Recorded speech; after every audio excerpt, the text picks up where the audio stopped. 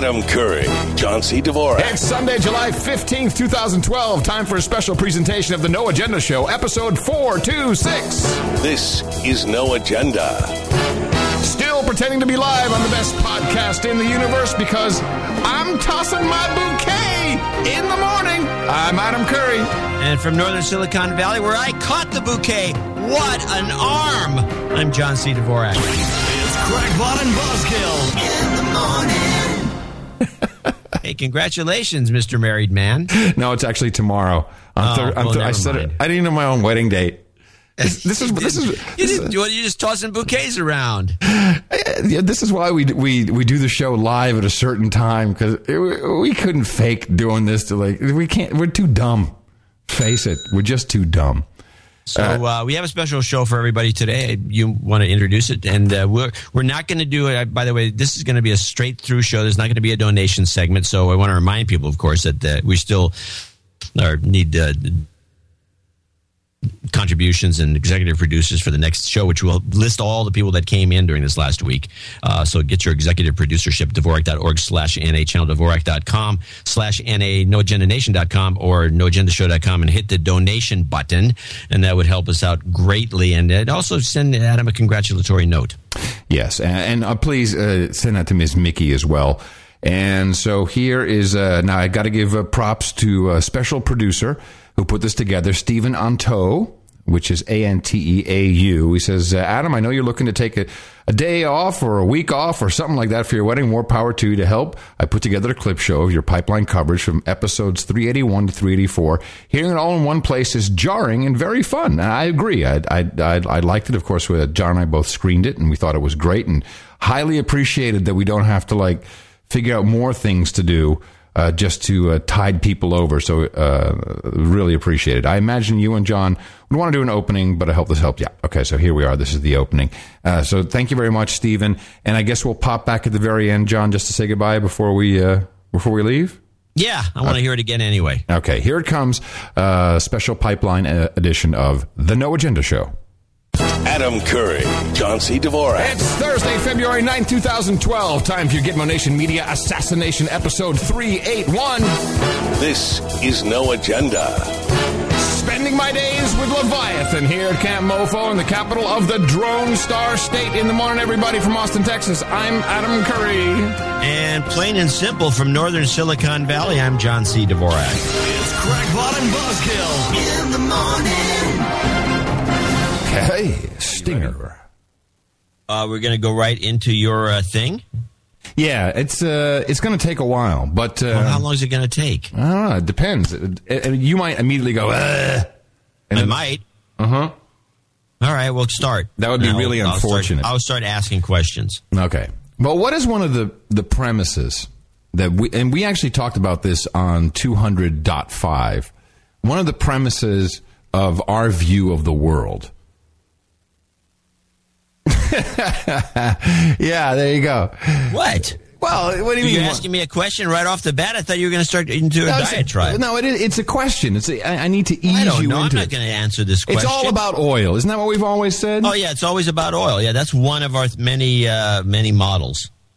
Well, and to take it to a further extreme, it's about everybody else's oil. We just want to keep ours and then break the world, and then we have all this oil, and we can be the number one dog on the block. Right. So I think is fine with me. Yeah. I think we were a little bit distracted by the oil per se, because it really took me. And again, I've been working at this 18 hours a day for 3 days straight, and what I realized is it's no longer just about oil. Oil, of course, yeah, important, but what's going on? And I'll just give you a little taste. If you haven't seen it, if you haven't heard it. This is the only thing dominating the news in America today. The shattering explosions come every few minutes in the besieged Syrian city of Homs. Residents say government troops are using rockets and heavy artillery in a bombardment that has gone on for days.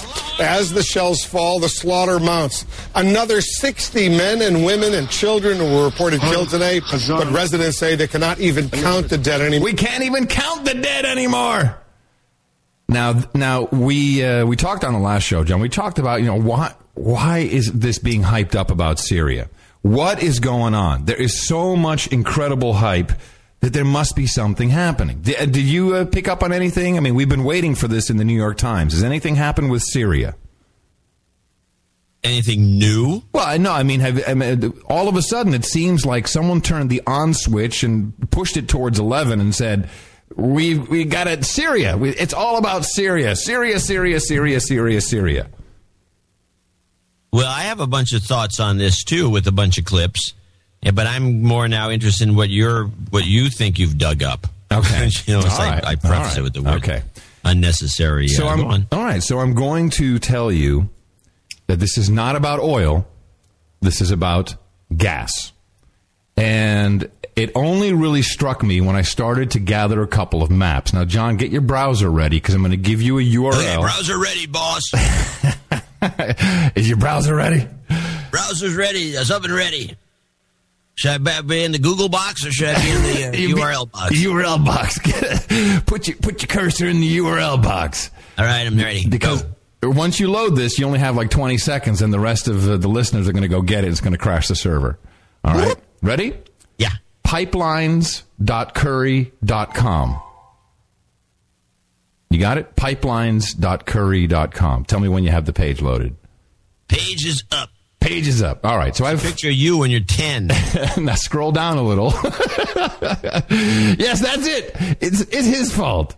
Okay, first, and people at home can play along with this. So I want to show you, these are not maps I created. These are ones I got from presentations. Don't scroll to the bottom. Just stay where you are, okay? You with me? All right. Yeah. So the first picture here shows the state of the gas. It says oil and gas, but it'll be about gas, and you'll find out why. So on the right here, you see all this Russian region, you see bits of Iraq and Iran, and you see that's the largest oil and gas sources of the world. And the largest market is Europe, right? That's the second largest market. Of course, we have other big markets, but that is a huge oil market, right? Gas market. And of course, the natural route of transit is through Turkey. Going from, and a lot of this, if you go to the second one, you see these are all the pipelines. So we have the pipelines, we have the South Stream, the Blue Stream, and you'll see that a lot of this goes through the Ukraine, through Slovakia.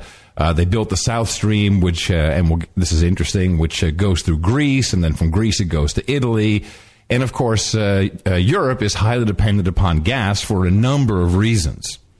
And gas became very important in this past year.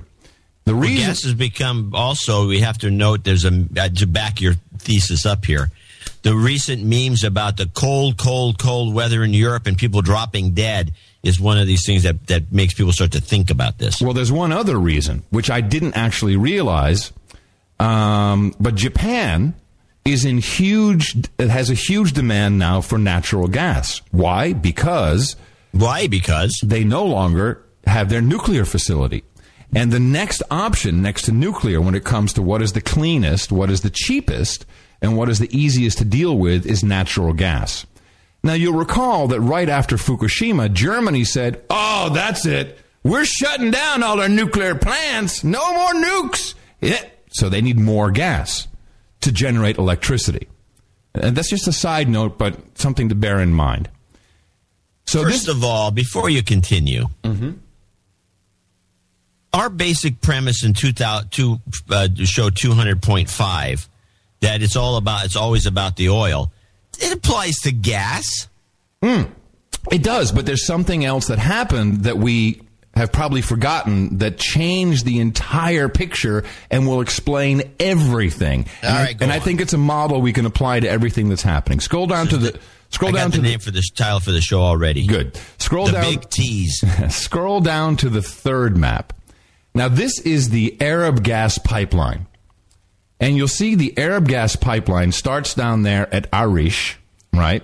This is where Egyptian gas was shipped into Arish, and then the pipeline goes all the way up, passing Israel on the right-hand side. It actually bypasses Israel, Damascus, up to Homs. Gee, where have I heard that name recently? Every 10 seconds on the news. Scroll down to the fourth map. What's interesting is the Arab gas pipeline only goes to Homs. It's not complete because the mission is to complete the final 230 kilometers into Turkey, known as the Syrian-Turkey pipeline. So what was happening is we had natural gas being shipped in, and this is in many ways, competitive to all the Russian gas. You with me? Although the Russians are in on everyone's in on it, particularly Europe, and the Russians are also in on the Syrian Turkey pipeline. So this is the way that gas was flowing, and we're going to relate this back to Arab Spring in a moment. What happened on December 30th of 2010? I don't know. You tell me, Adam. We discussed it, but we didn't really think about what the true, and all this is in the show notes, by the way. We didn't think about the true parameters of what this meant. The Leviathan gas field was discovered. This is the largest discovery of gas in our century, and it's right off the coast of Israel, the northern coast of Israel. And it goes all the way, basically, to Cyprus. Oh, boy, isn't that interesting?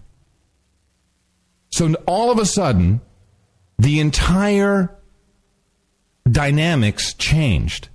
Israel, which has always had to import their gas, and they imported it, by the way, straight from Syria through that Arab pipeline, Israel now will become one of the largest suppliers of gas. Now, if all of a sudden we have this huge gas field sitting right there in the Mediterranean, and we have the biggest consumer being Europe, what is the most logical route?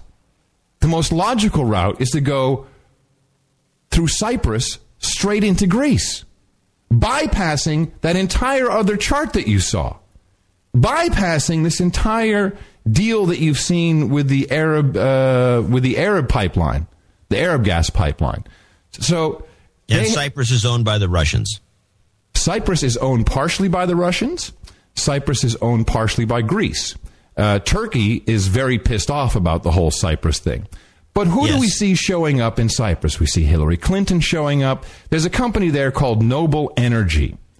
And Noble Energy has very tight ties to the Bush family and the Clinton family, because Israel got a little bit greedy, and they said, hey, those laws we had in 1951 about how if we ever had any kind of natural resources, we'd tax them really low. We're going to jack that up a little bit, if you don't mind, just a little bit, because we can make some money here. And then Hillary Clinton immediately came out and said, hey, this is no good. And then she started working on something called the Law of the Seas. Remember that? The Law of the Seas, which determines the territory of each individual country, and all the rest belongs to the UN or some other bullcrap like that. Yeah, good. Because who actually owns this? Well, Lebanon says it's theirs. Or at least part of it. Israel's like, no, this is the promised land, man. This is what Moses brought us here for. This is ours. Cyprus is saying, you know what? I think maybe it's ours, but we've got Noble Energy here, the Houston-based company. We'll work with you. No problem. We'll be your buddies.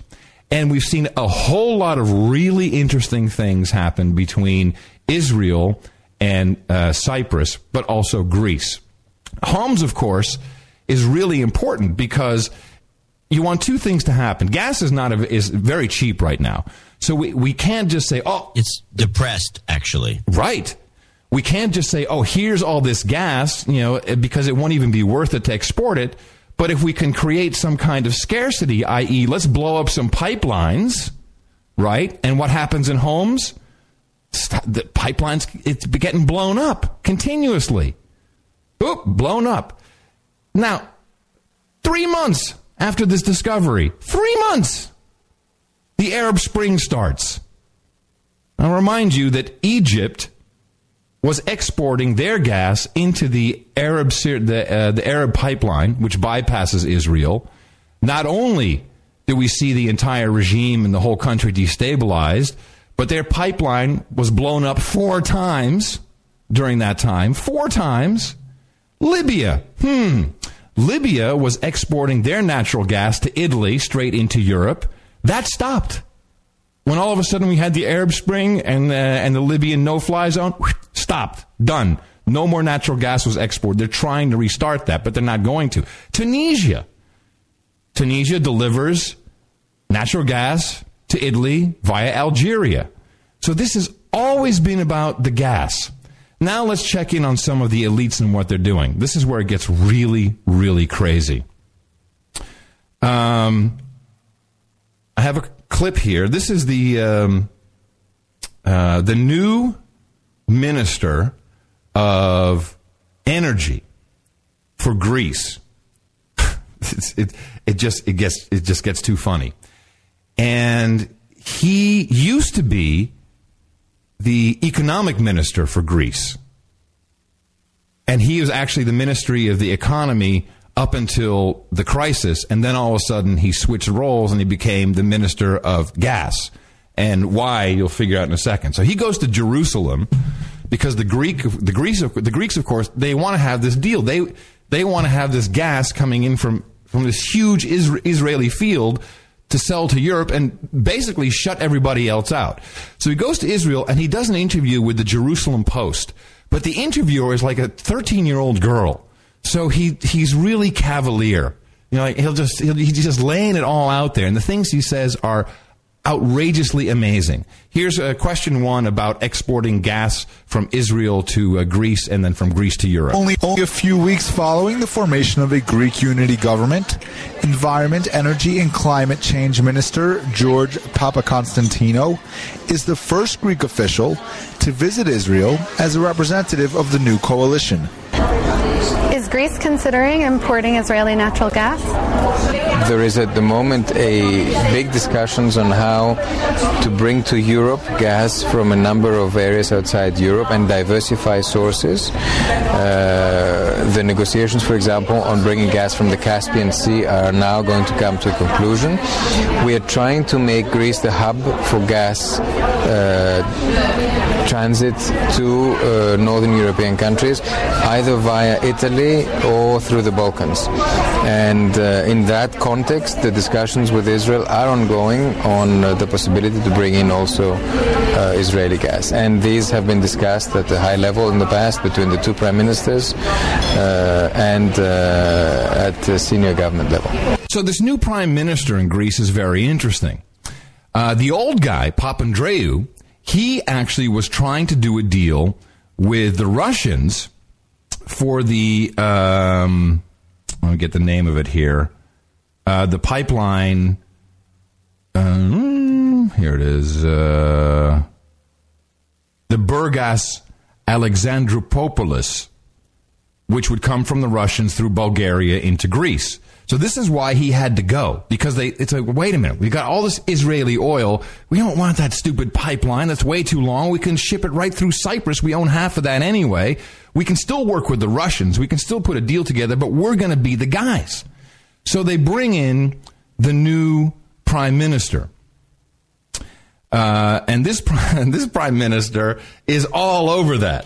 The new Greek prime minister, as of November 11th, Lucas Papademos, last week told Netanyahu that they're interested in strengthening relations with Israel. What do you think he meant by this exactly? I have learned in politics to never interpret what the prime minister says. However, for the last few years, starting with the previous government, George Papandreou's government, there's been clearly a new page opened in the relationship between the two countries. And I think there have been many instances. There's been the visit, of course, that has happened to Greece, and a clear desire on both sides to move closer on a number of issues, political, economic, etc. So Prime Minister Papademos is simply pushing that further, and he spoke with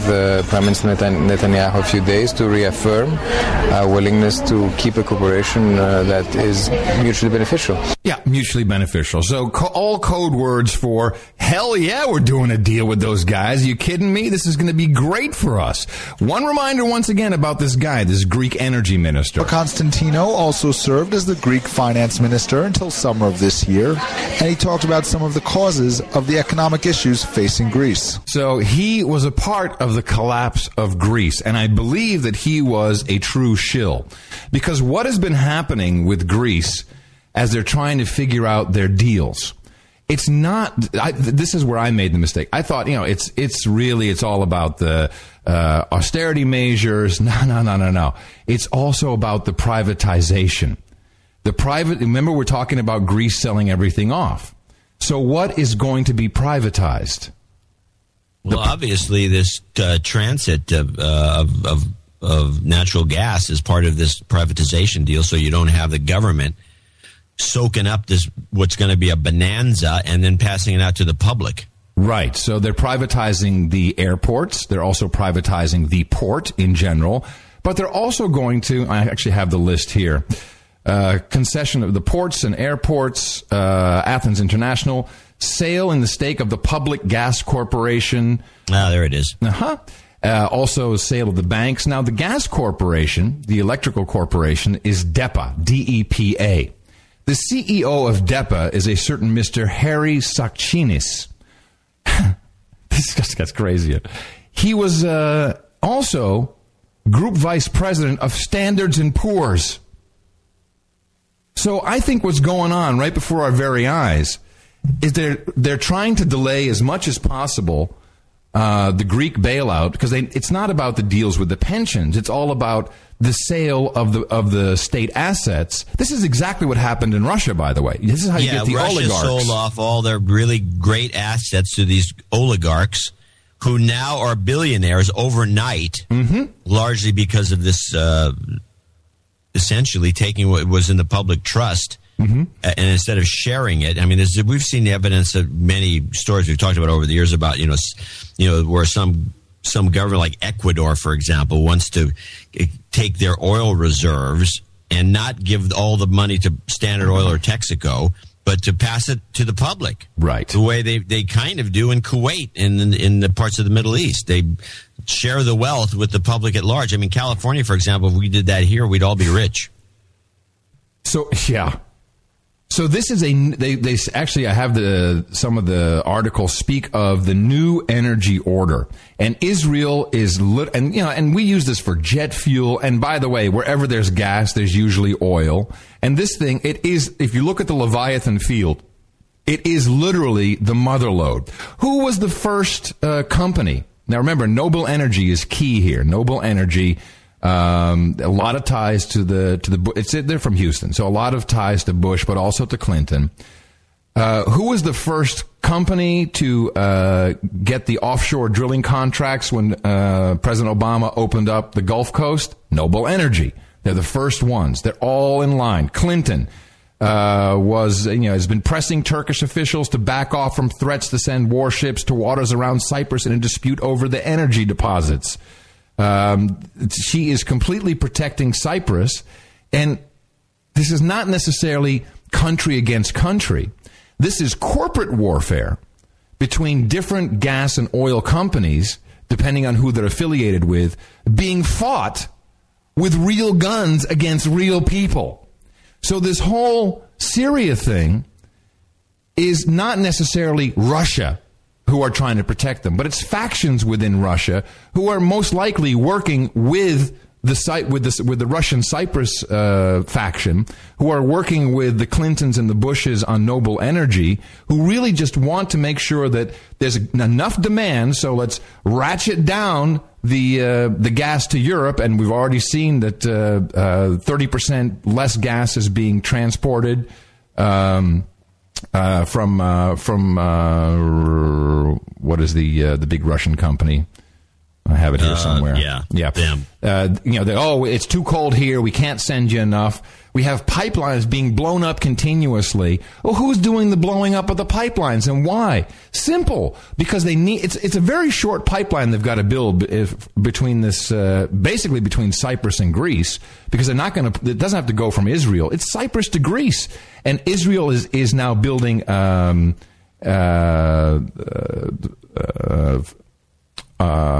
Military facilities in Cyprus.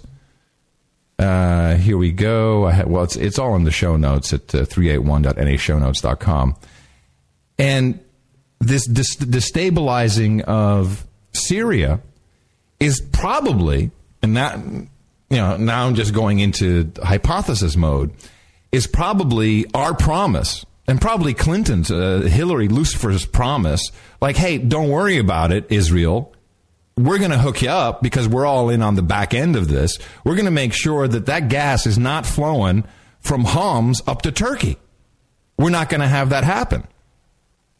So this whole thing, everything, right back to the Arab Spring, this all started after this huge discovery of this gas, of this Leviathan, great name, by the way, Leviathan gas field. Leviathan. In Israel. And you can apply this to everything. Who's next on the list? Italy.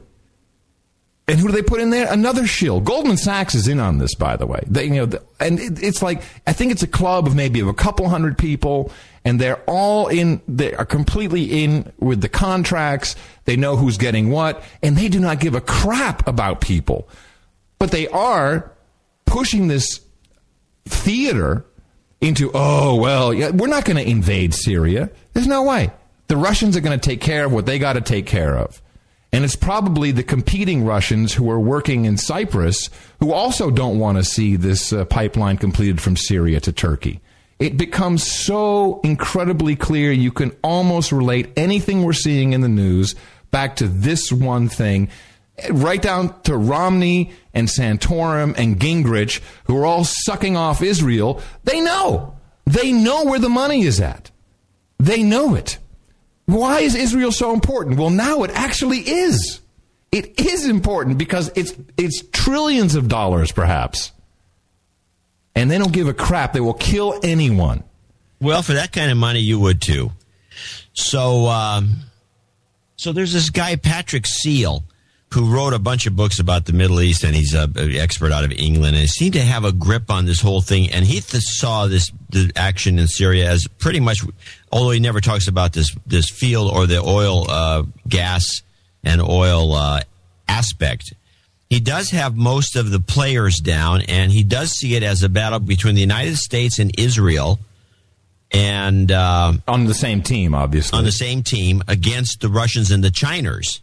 Yes. On the opposite yes. team, you kind of left the Chiners out. No, the Chiners, of course. No, the Chiners. But I want to play, as a break here, I want to play two clips from this guy. Both of them are a little long, but they're very interesting.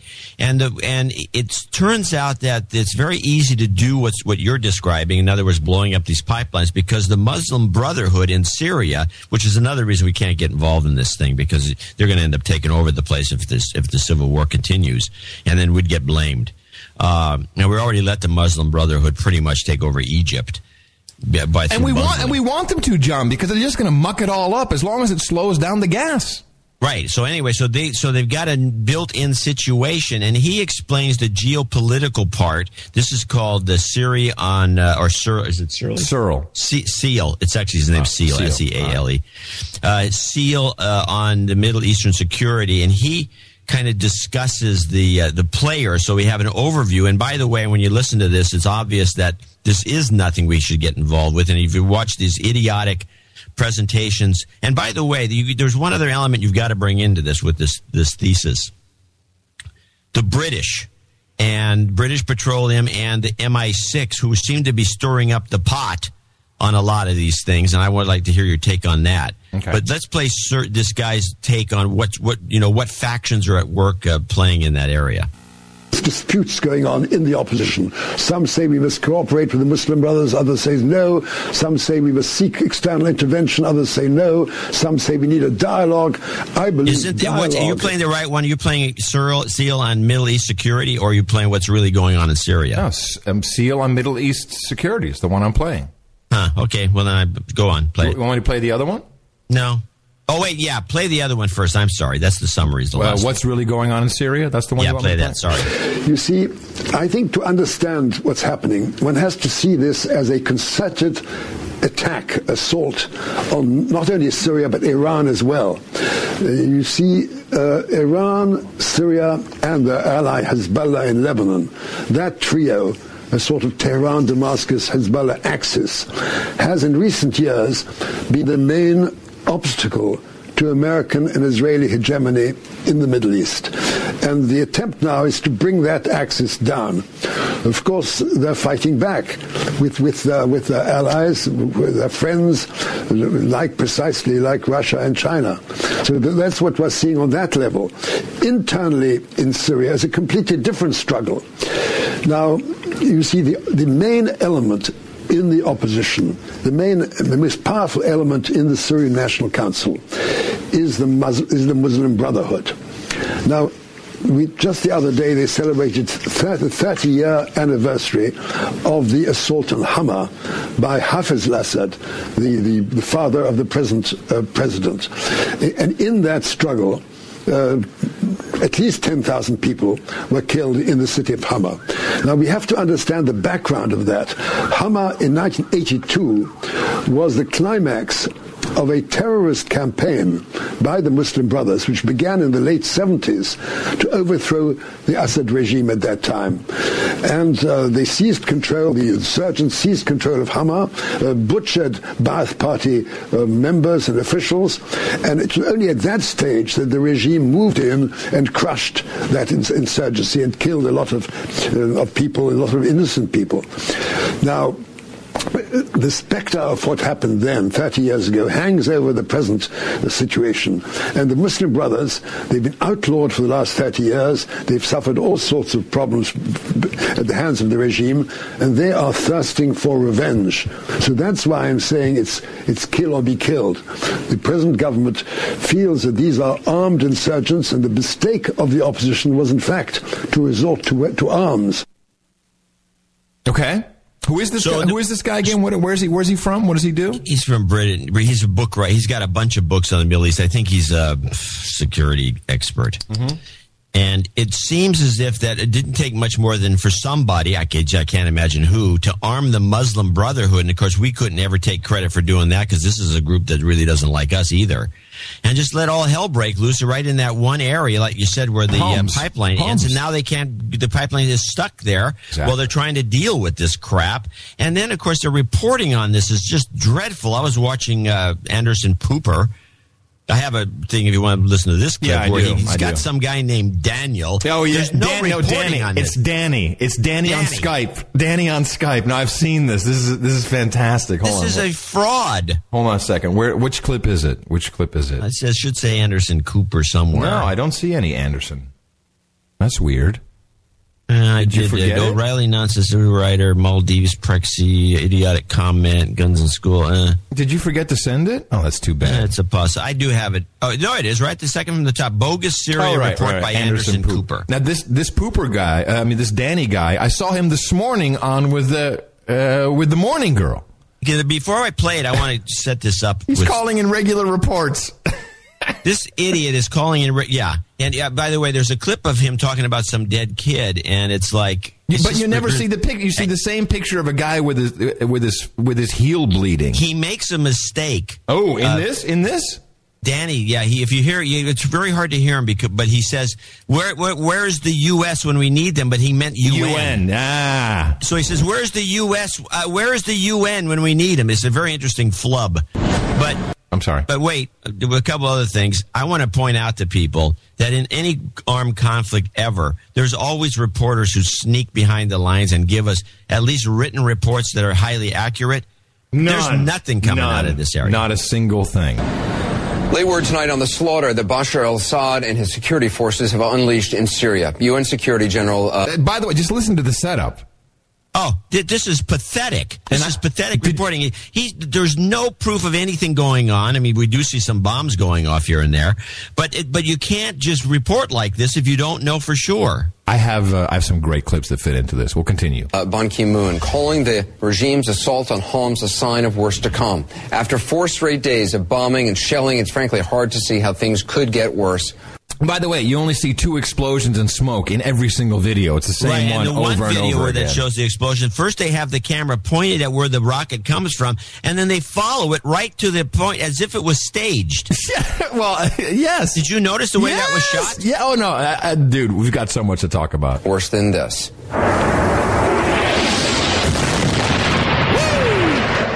Incoming artillery rocket fire in several... That's not incoming, by the way. ...neighborhoods, especially Baba Amr, where this video was taken today. More than 5 dozen people killed. Reports that field hospitals and medical professionals are being targeted, along with the wounded. Now, the killing, the atrocities unfolding despite al-Assad's commitment, or stated commitment, to ending the violence.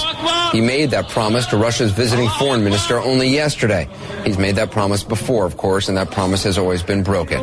By this morning, his sincerity could be measured in dead men, dead women, and dead children. Which we have not seen any proof of.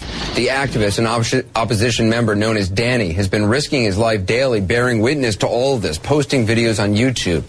He filed this dispatch just after today's shelling began. Now, before we show it to you, I want to warn you. Graphic. It's not especially graphic. It certainly is horrible. It's also the sad and simple... Not graphic. It's just horrible. Listen to me, slave. It's horrible. You will think it's horrible. ...reality in Homs right now. This is a field hospital. It's 7 o'clock a.m.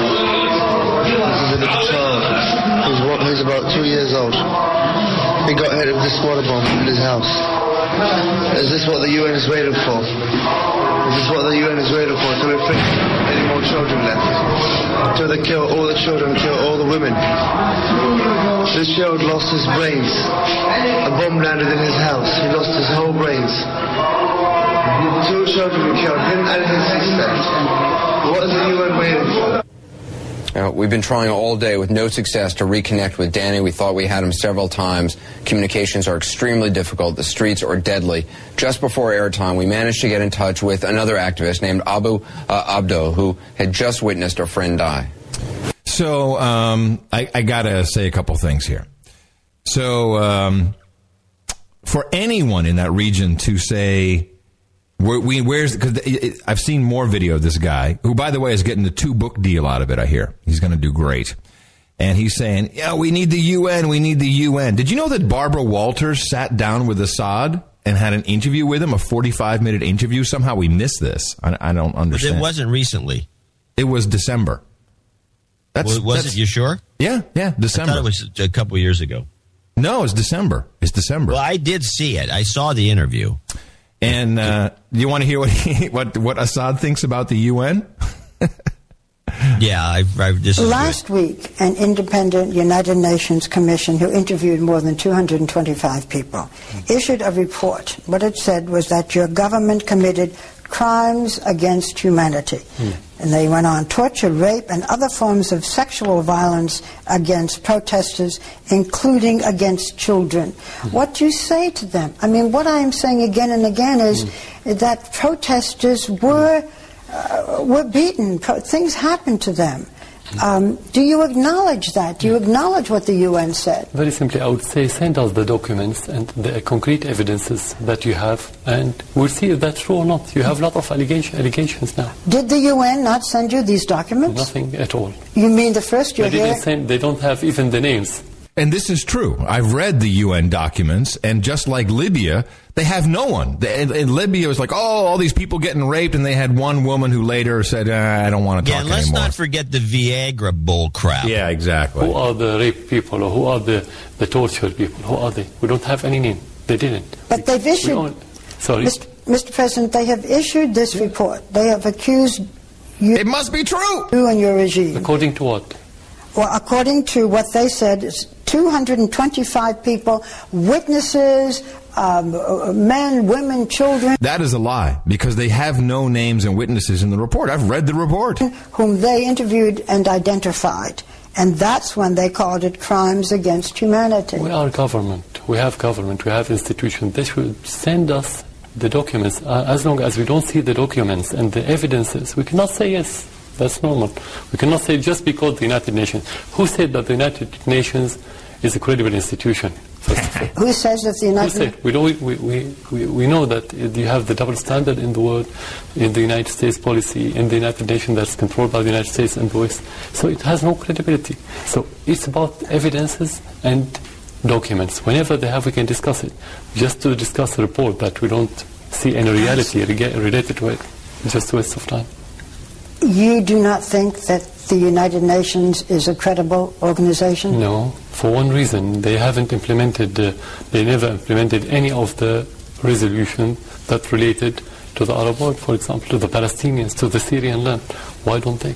If they talk about human rights, what about the Palestinians suffering in the occupied territory? What about my land and my people that left their land because it's occupied by Israel? Of course not.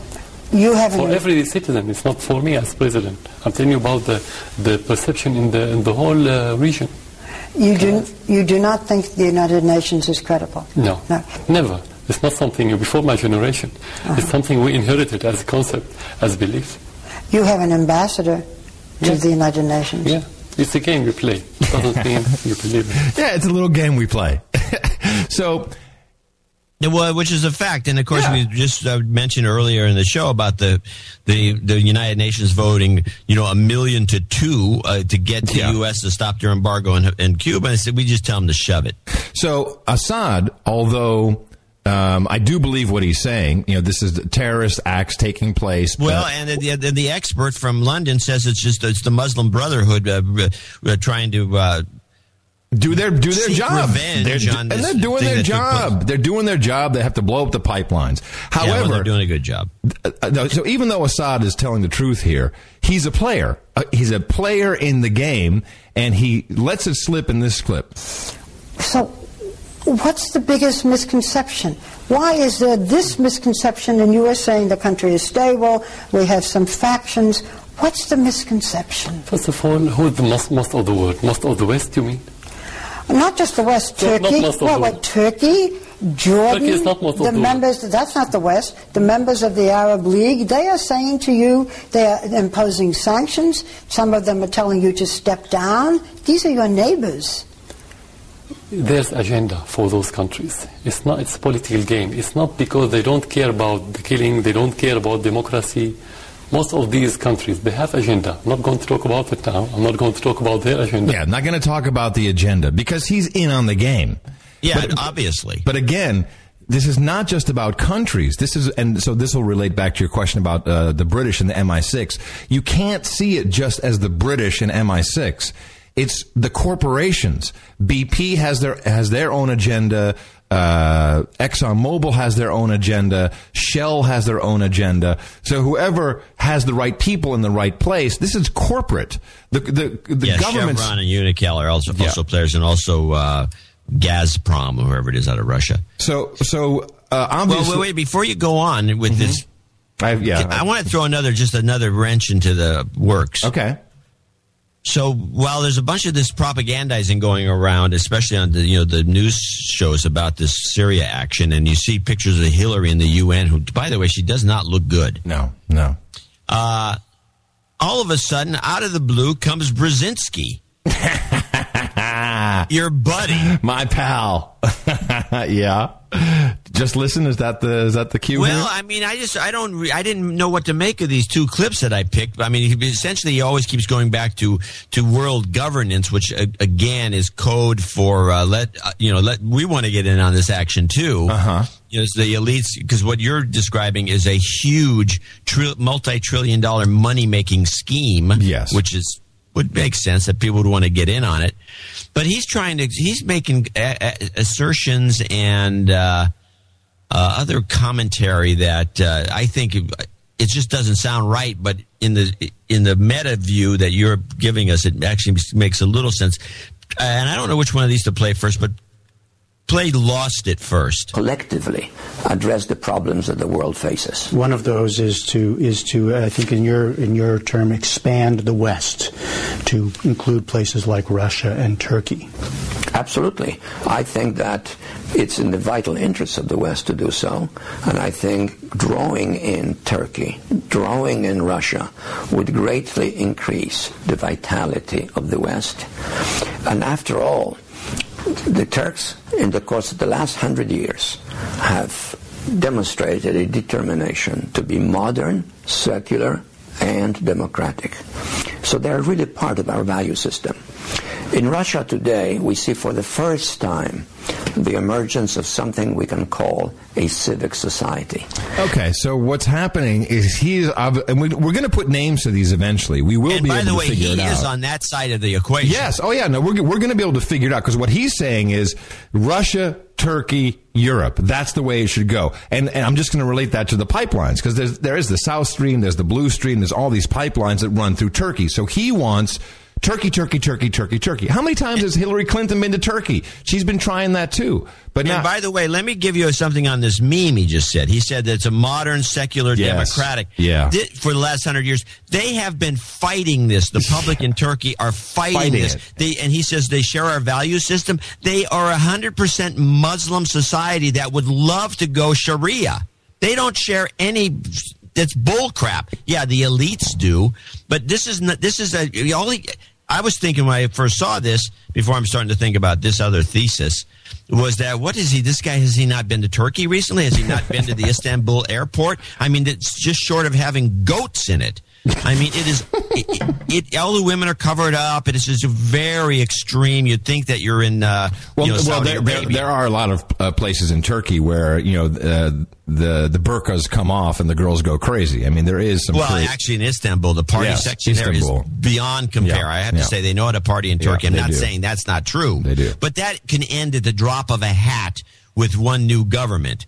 And I just don't see that what he's seeing. Well, Turkey is obvious. Well, Turkey is obviously against the whole Israeli thing. In fact, Turkey, it'd have to be. Yeah, I mean, they're saying, "Hey, Cyprus, that's our territory. You can't have that." This is the whole history of Cyprus and Turkey. But again, and if you haven't seen it yet, please go to pipelines.curry.com. You'll see where all of this is headed, and the shortest route from all this wonderful resource replacing nuclear energy going right into Europe. Something very interesting happened, though, during a recent Spokeshole Carney press event. So he is delivering he gets asked a question by Jake. I like Jake because he's kind of compromised, but he always comes up with a great question.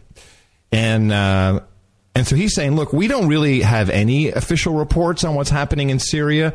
So what is really, do you guys have anyone there? Do you really know what's happening in Syria? Which is kind of like a softball for Spokeshole Carney to lob it in and tell you how horrible and the crimes against humanity. And then something very funny happens. But first, to set up with Jake and the Spokeshole. And just to follow up on the Syria question earlier from Nora, there have been reports that because of all that's going on, and I think it's Homs. I think it's Homs.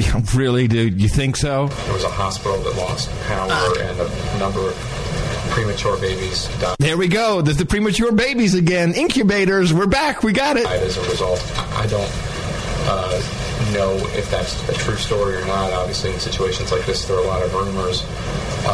Does the White House... By the way, rumors in the general media have now been replaced by bloggers and YouTubers. This is the big trick in the media. So instead of saying we heard rumors, no, we have a blogger there or a YouTuber. This is very important for media assassination. Know anything about the extent of the violence, factually what's going on? Factually! I assume we have people on the ground there to a degree or another. Are we monitoring exactly what is happening? Well, I can say that we have all here seen the reporting and some of the horrific... No, there's no reporting. We see YouTube videos. Horrific video. There's no reporting. Absolutely. No. Of the escalation of violence that's taking place in Syria over the last few days, and it's clearly resulted in the deaths of hundreds of civilians. Clearly resulted in the deaths of hundreds of... Clearly. and been accompanied by troubling statements from senior regime officials who have pledged, quote, to cleanse the country of renegades and outlaws. Oh, cleanse! There you go. Nice little genocide meme. Throw it in there. Pour it on, Carney. That is hardly reassuring and only reinforces the fact that the Assad regime is engaged in a brutal campaign to slaughter its own people. He's Hitler. It's a fact. He's just engaged to slaughter like cattle.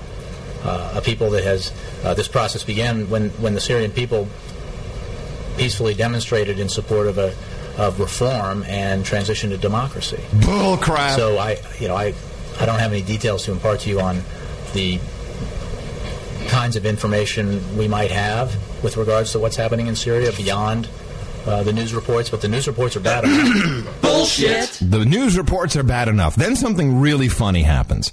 There's a Russian reporter. I don't know how he got in, but Carney is not loving this guy. And the Russian reporter is calling bullcrap on Carney from the beginning, and he winds up finally asking his question, which Carney just completely ignores. But it's I don't know, something wrong happened. Something went horribly wrong, and this guy snuck into the White House press corps. He's Alex from Russia Press. That'll be the last time you'll see him, by the way. Oh yeah, no, this guy, he's dead now already. I don't think the guy lives. Believes they were the right decisions. Andre, that's his name. Back to Syria, please. Of course, the Russians and probably the Chinese too say that they are not supporting the Syrian regime. What they are supporting is the international legal regime, the international legal norms that exist in relations between states. They do not want anyone, including the United States, to pick a regime they don't like, inside rebelling against that regime, trying to... You understand what I'm talking about? So it may be hard to hear.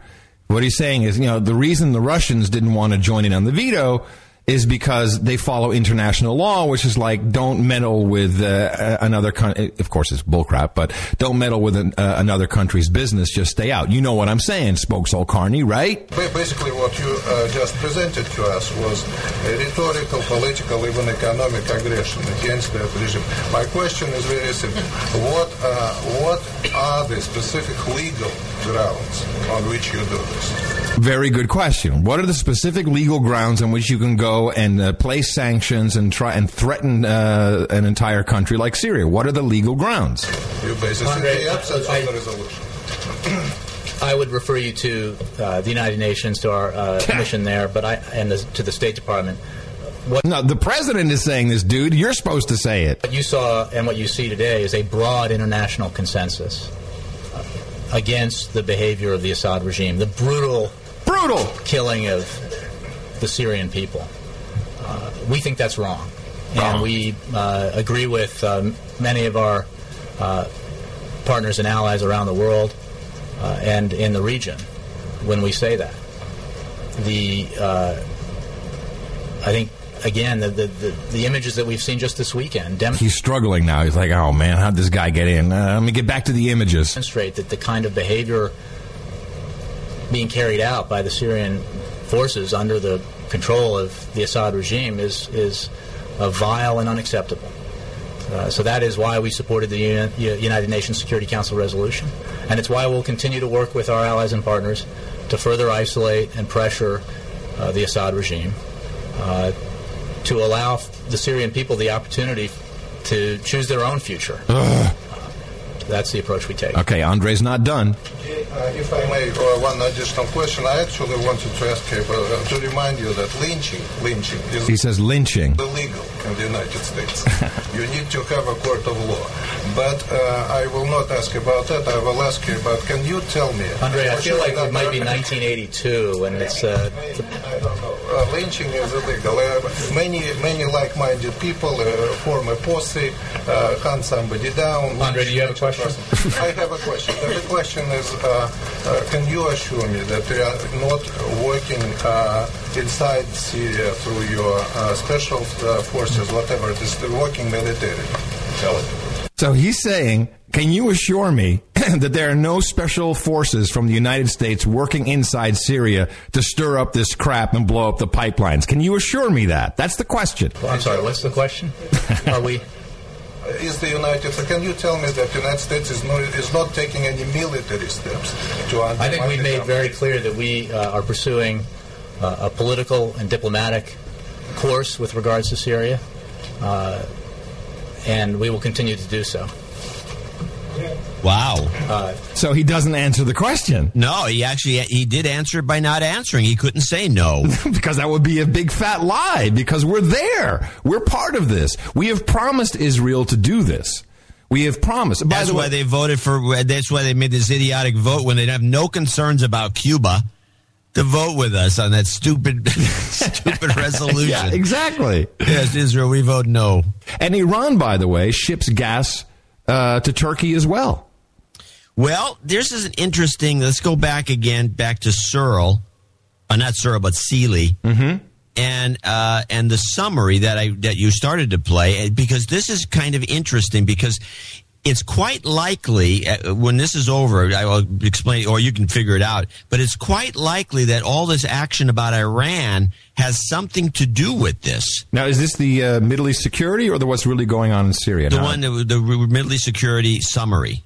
Yes, because you played the other one. And because it's possible that we're kind of missing the point of Iran, too. Oh, yeah. No, I think this But listen to this. Listen to this theory this guy has. Good. Disputes going on in the opposition. Some say we must cooperate with the Muslim Brothers, others say no. Some say we must seek external intervention, others say no. Some say we need a dialogue. I believe dialogue is the only way out of this. And indeed, the Russians have suggested to both sides to come to Moscow and start a dialogue. But the opposition says, no, we can't dialogue with Bashar al-Assad. He must be toppled first. Well, that's a dangerous position to adopt. Now, Saudi Arabia is the Arab world's heavyweight. It is the great financial powerhouse. It doesn't particularly like Iran. It sees Iran as a regional competitor. It's frightened of Shia power, the fact that Shias have come to power in Iraq as well. And so it would rather like to contain Iran. However, there are some Saudis, some senior Saudis, who understand that Saudi Arabia and Iran are really partners.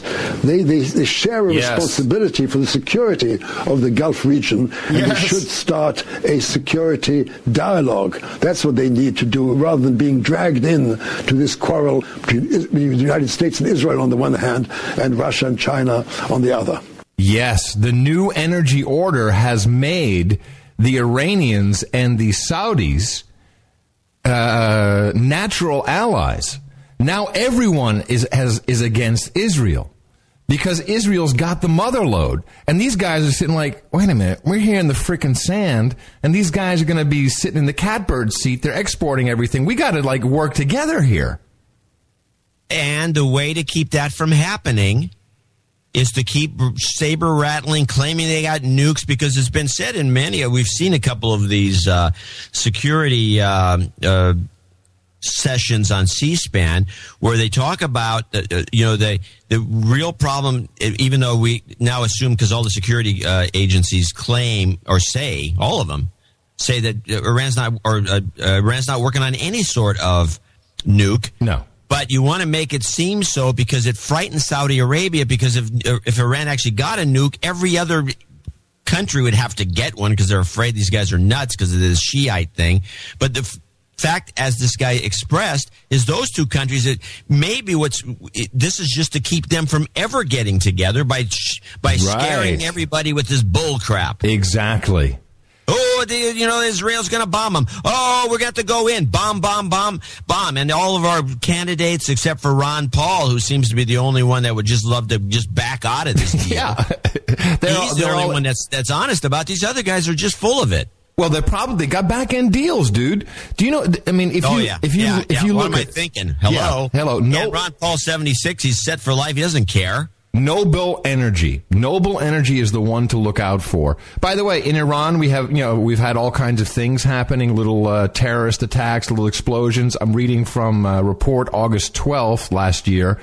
An explosion Friday at a gas pipeline that runs from Iran to Turkey has disrupted gas exports. The explosion occurred early in the morning as part of the pipeline that is Turkish territory near the border with Iran. This is happening on a increasing level.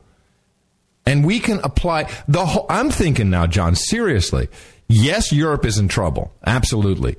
But when you put together, and by the way, this is what tipped me off with one of our buddies. He sent me a note and said, I can't believe it, but Standard & Poor's is thinking of upgrading Greece. This is a rumor that's out there. They're thinking, and this was on Bloomberg, that they want to upgrade Greece. But when you understand that the CEO and president of the, if it isn't already 100% privatized, the soon-to-be completely privatized DEPA, the Greek energy company, which will handle all of this gas, which they'll ship off to Europe, used to work at Standard & Poor's. The whole thing is an inside game. And who was it that actually screwed up Greece? Goldman Sachs. So Goldman Sachs puts in a Goldman guy. He's right at the head. The minute this guy's in, all of a sudden Greece and Israel, they're visiting each other. We're hanging out. Yeah, we're having discussions. Italy, Goldman guy. Why? Because it has to go from Greece to Italy to Europe. These are warring corporations. Corporations, I tell you. Not countries, corporations. It's crazy. We just have to figure out which ones so we can invest in them and ride the gravy train. That's why I've been looking up this stuff. Yes. I'm looking at this. Well, Noble's already got it. It's $100 already. You can't. Yeah, it was down to like 50, and that's 100. You can't get in with those guys. Although you never know. I mean, it's hard. Yeah, there's probably 2 or 3 of these players that you can sneak in on. Well, there's investment opportunities. That's what the show's about.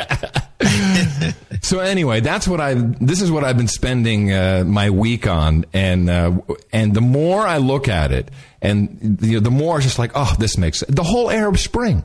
It was about stopping the gas to do, because you can't have gas coming in from everywhere. Then the gas becomes so cheap that you can't make any money on it. Syria, by the way, is not. And by the way, also this explains why we've done nothing about Bahrain, Qatar, any of these other countries with the Arab Spring. No real gas. Arab Spring action. No gas, no interest, no gas, no care. NGNC. That's your hashtag. No gas, no care. You got no gas? I don't give a crap about you. You're not important. But think about, and this is my crackpottery, think about Fukushima. All of this happened after this discovery. Hey, man, what are we going to do about these nuclear plants? Well, I'll tell you what. Why don't we make it really scary and really dangerous, and that'll be more demand for gas. Japan can't get enough gas. India. Israel is already putting deals together to ship their gas to India. India's freaking out. They need gas. Who's going to send it? Israel. They're doing deals right now. I've got it's all in the show notes, 381.nashownotes.com. You think with the food they eat, they'd have all the gas you'd ever need. Hold on. Ooh! Simultaneous dingage. So, but I just look at the Arab Spring, I'm like, it makes so much sense, John. Yeah, no, this is good. I think this analysis, we should just keep this as our basis for watching this action going on in Syria and elsewhere.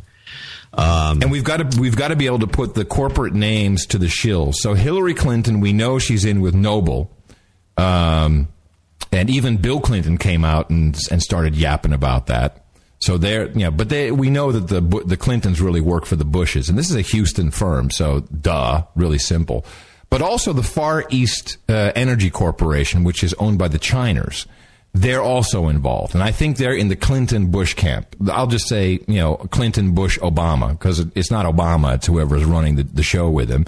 Because he immediately, the first company to get offshore drilling in the Gulf, Noble Energy. Never heard of them. Guess where they have connections? You're going to love it. Switzerland. Zook, Switzerland, Glencore, Mark Rich, Clinton. Connect all those dots. And I think if we just keep this in mind, you and I, because we'd kind of gotten away from it because we had overlooked the gas thing. It's like gas and whatever. I had no idea. And we had actually discussed this Leviathan field, but we never thought about the implications. Now going back, and I actually did a lot of the search on my, I have one of those Yacey search engines, so it filters out all the bull crap from Google, and it just gives you kind of sparse results. Man, I found so many amazing articles about how huge problems have been predicted between Lebanon and Iran and Israel because of this gas and the maritime borders and who really owns it. And again, that's why you get the laws of the sea. That's what Hillary Clinton has been spearheading herself. Well, this is who really owns it, and this belongs to them, and then Cyprus, and but it's corporations, because you have Russians who want to ship the gas through the Arab pipeline, and you have Russians who are in Cyprus and want to get it from Israel. And it could be the same guys, for all I know. That's just a hedge. They don't give a crap. And they don't give a crap about people. Well, they just don't want anybody else getting it. That's the problem. Of course. And this totally, now for once, I can say, yeah, Israel is really important for douchebags. Let's take a break and for the moment, and then we'll get back to it. I'm going to show my support by donating. Adam Curry, John C. Dvorak. It's Sunday, February 12th, 2012. Time for your Gitmo Nation Media Assassination episode 382. This is No Agenda. Doing my best to ignore the distraction of the week here at Camp Mofo in the capital of the Drone Star State. Coming to you from Austin, Texas in the morning, everybody. I'm Adam Curry. And from northern Silicon Valley, where things never change. Hey, we started the show at 9:09. I'm John C. Dvorak. It's Crackpot and Buzzkill in the morning. Yeah, there must be some secret Illuminati meeting to that. 9:09. If you haven't heard it, episode 381, we had a pretty good conversation about what all this bull crap in the Mediterranean, the Middle East is all about. It's all about the gas pipelines. And so I'm sitting there actually editing, and I always have, here in the studio, I actually have 2 satellite feeds, and I've got my iPad running CNN, and I happen to be watching Sky News as well. And And the only thing we didn't discuss was this. I'm like, oh crap! We got to talk about it on the show so I can put it into this montage I'm making. 2 explosions have killed at least 25 people and injured over 170 others in Syria's second largest city, Aleppo. I'm like, oh man. Well, we know that the pipeline that goes into the Arab pipeline that goes to Turkey, that it has to go from Homs, where all of this, where Assad is slaughtering, the Syrian slaughter, he's killing his own people, that it has to go through Aleppo. I'm like, we should have just said, watch for something to happen in Aleppo. We completely forgot, and there it is. In the red book, you would have nailed it. Would have totally nailed it. The funny thing is, this was an explosion. Of course, it's the pipeline construction that exploded. And, it was Syrian soldiers predominantly who died. And this report says, okay, well, we got an explosion in Aleppo. Now back to Homs. And now there are reports that Syrian forces are preparing to mount a final assault on the rebel city of Homs. It's like, okay, something happened up there. Please, whatever you do, don't look over there. There's nothing to see there. Don't look over here. Nothing to see here. Ooh, look at that. Please, continue to look at Homs. Homs? Hey, homies, Homs. It's just phenomenal to see these things unfold. And now, of course, I'm like, okay, Whitney Houston's death, I'm sure it's related to the pipeline somehow. It's like everything I see is like, how does it relate to the pipeline? How? Well, it doesn't. Oh. No, please, I'm good. So you may have known. Well, I didn't even. I was still on Syria. You wanted to get the Whitney thing in there. So we're done with her. Okay, good. So let me get back to Leviathan. I was expecting you to come up with the Hollywood Whackers. No, I'm telling you, it's an Illuminati sacrifice. This is to change the thinking and the mindset and the energy of the world. Something very important is going to happen. Save it for the second half. Well, you asked me again. Stop asking me then. All right. So back to what's the real news of what is happening in with this huge oil discovery in Israel. Man, Lucifer Clinton, she literally didn't waste any time. This week has been a very, very, very busy week for her. You okay there? Go on. Now, of course, we know that we're going to have some form of transport of this gas through Cyprus into Greece. And I've got tons that I can talk about. We'll touch on some of it briefly. I don't want to repeat everything we did on 381. But guess who shows up in Washington? Oh, boy. We have the foreign minister from Cyprus with Lucifer. And she does one of her little clippity-clop things where they both come out through the doors that open up like Darth Vader's entering.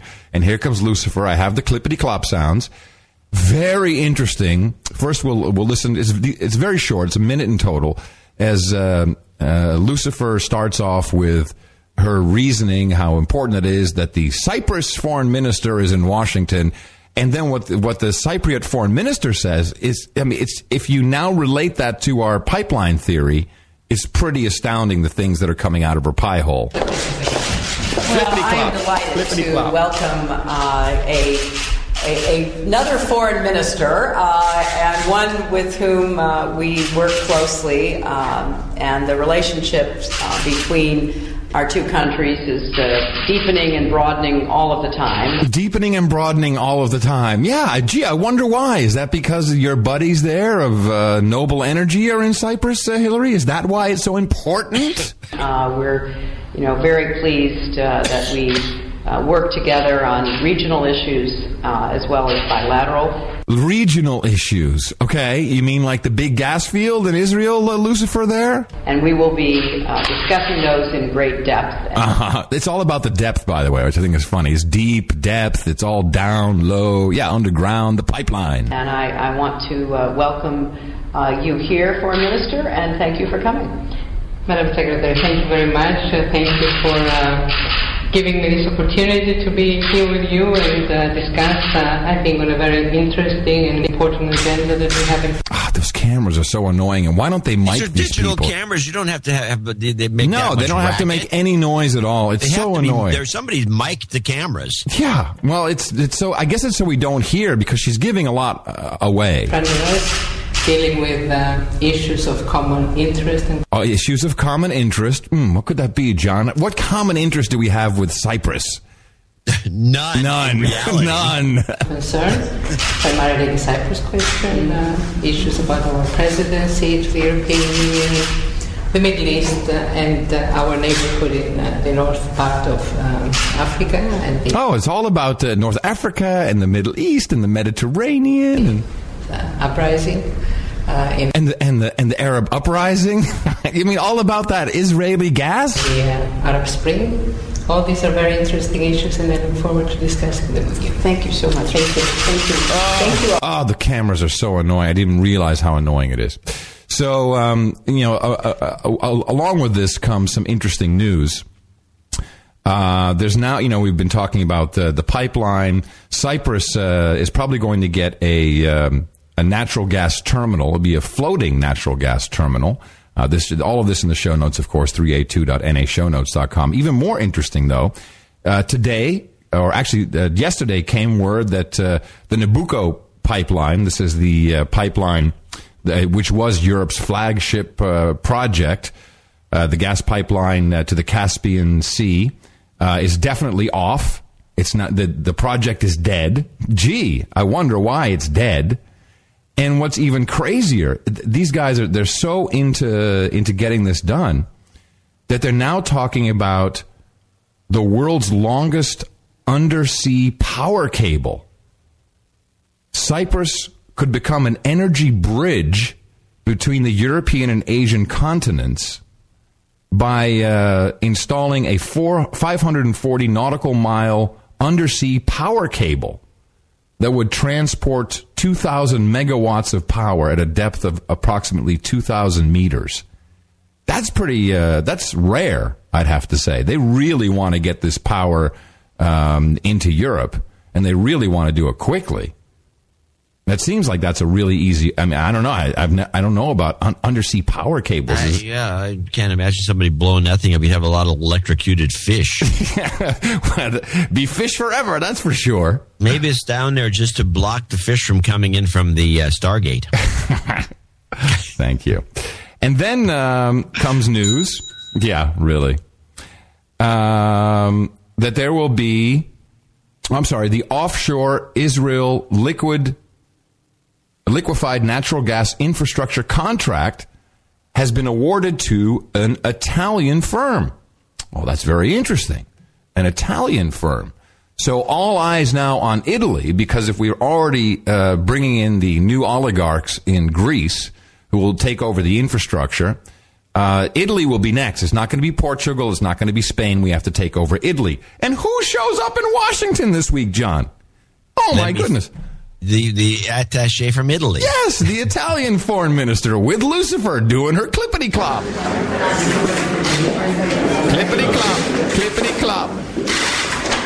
Fucking cameras. Well, good afternoon. And we are delighted to be welcoming the Prime Minister to the White House this afternoon for his meeting with President Obama. And the Foreign Minister, who is well known in Washington. Well known? Oh, yeah, we know him quite well. Here to the State Department in his new capacity.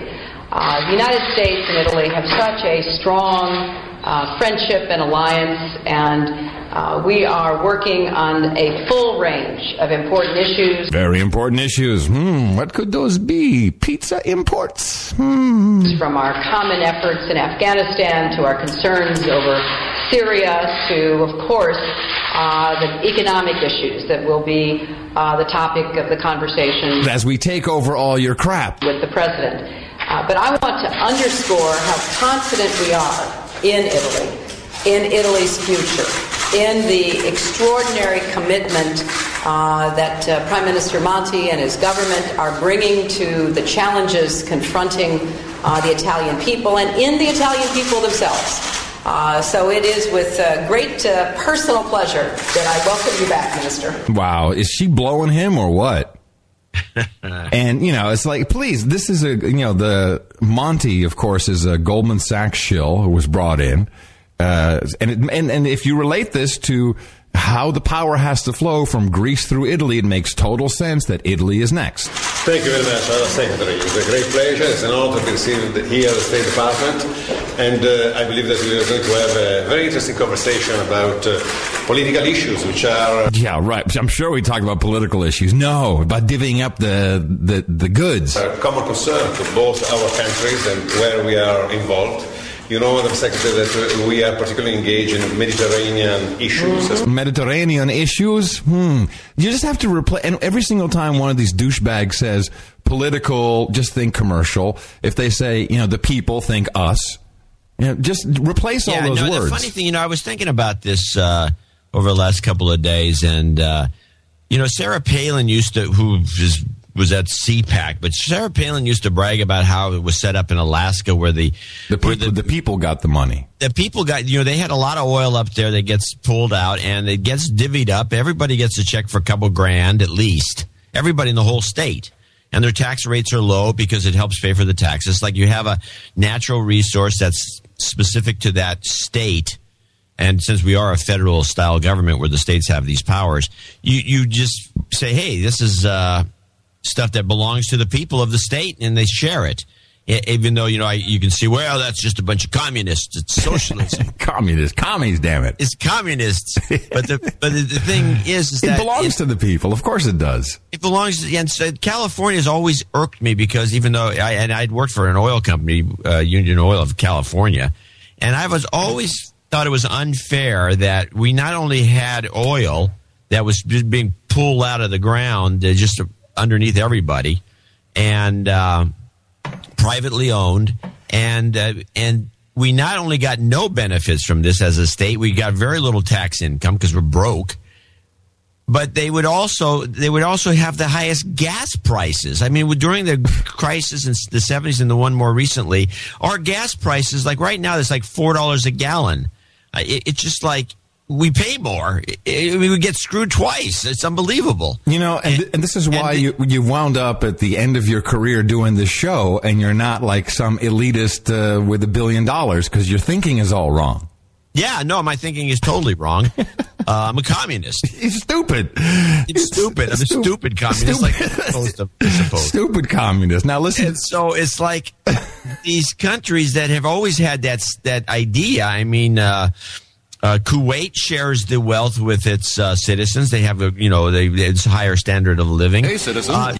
Saudi Arabia, every time they have some issues going on, they just write a check to everybody. Hey, calm down, people. Here's a check. What do you want? Yeah. $5,000? Yeah. With $5,000, shut you up? Okay, $5,000. Right. So they do that. We don't do any of that because we're taught that this is not right. It should all be owned by a guy who scams everybody because he's got the government on his side. It's just like it's always. But some of these countries like Greece, as we pointed out in the last show, and to a lesser extent Italy, but definitely Cyprus, they always had this common ownership idea, but now they're getting screwed out of it by the true elitists, the crony capitalists, the people who really run the world. 30 more seconds of the foreign minister from Italy. Especially the developments in the societies which are leading to also democratic institutions and which are reaffirming the sense of the Arab Spring, but they're also See, he's also talking about the Arab Spring. So it's all code for we got it. We're in the pocket. Concerned about developments in Syria and Iran, and that is something where we should have a common purpose and a common understanding on how to proceed. So, oh yeah, we have an understanding. Sure you do. I'm looking forward. Yes, I'm looking forward to it. Yeah. Thank you all so very much. Yeah. So it's like applause. Yeah, exactly. It's like good job, boy. Good job. All that camera action. So I looked. What kind of shots do they expect to get? Yeah, really. And why is it so loud? And why aren't they mic'd? Yeah, it's very annoying. So of course, the stupid slaves in Greece are rioting and protesting once again. And this is about the new package from the Troika. And it's gotten pretty bad in Greece. But, of course, the Greek government doesn't actually give a rat's ass about the people. They care about the bailout package. And I looked at the package. We all talk about it, and they just talk about, the money, the austerity. And I'm like, well, what actually is in this package that they have to sign? And I was able to find a list. And here it is from Reuters. So there's fiscal adjustment. Before any funds are dispersed under the bailout, the government must pass a supplementary budget, including spending cuts. Okay.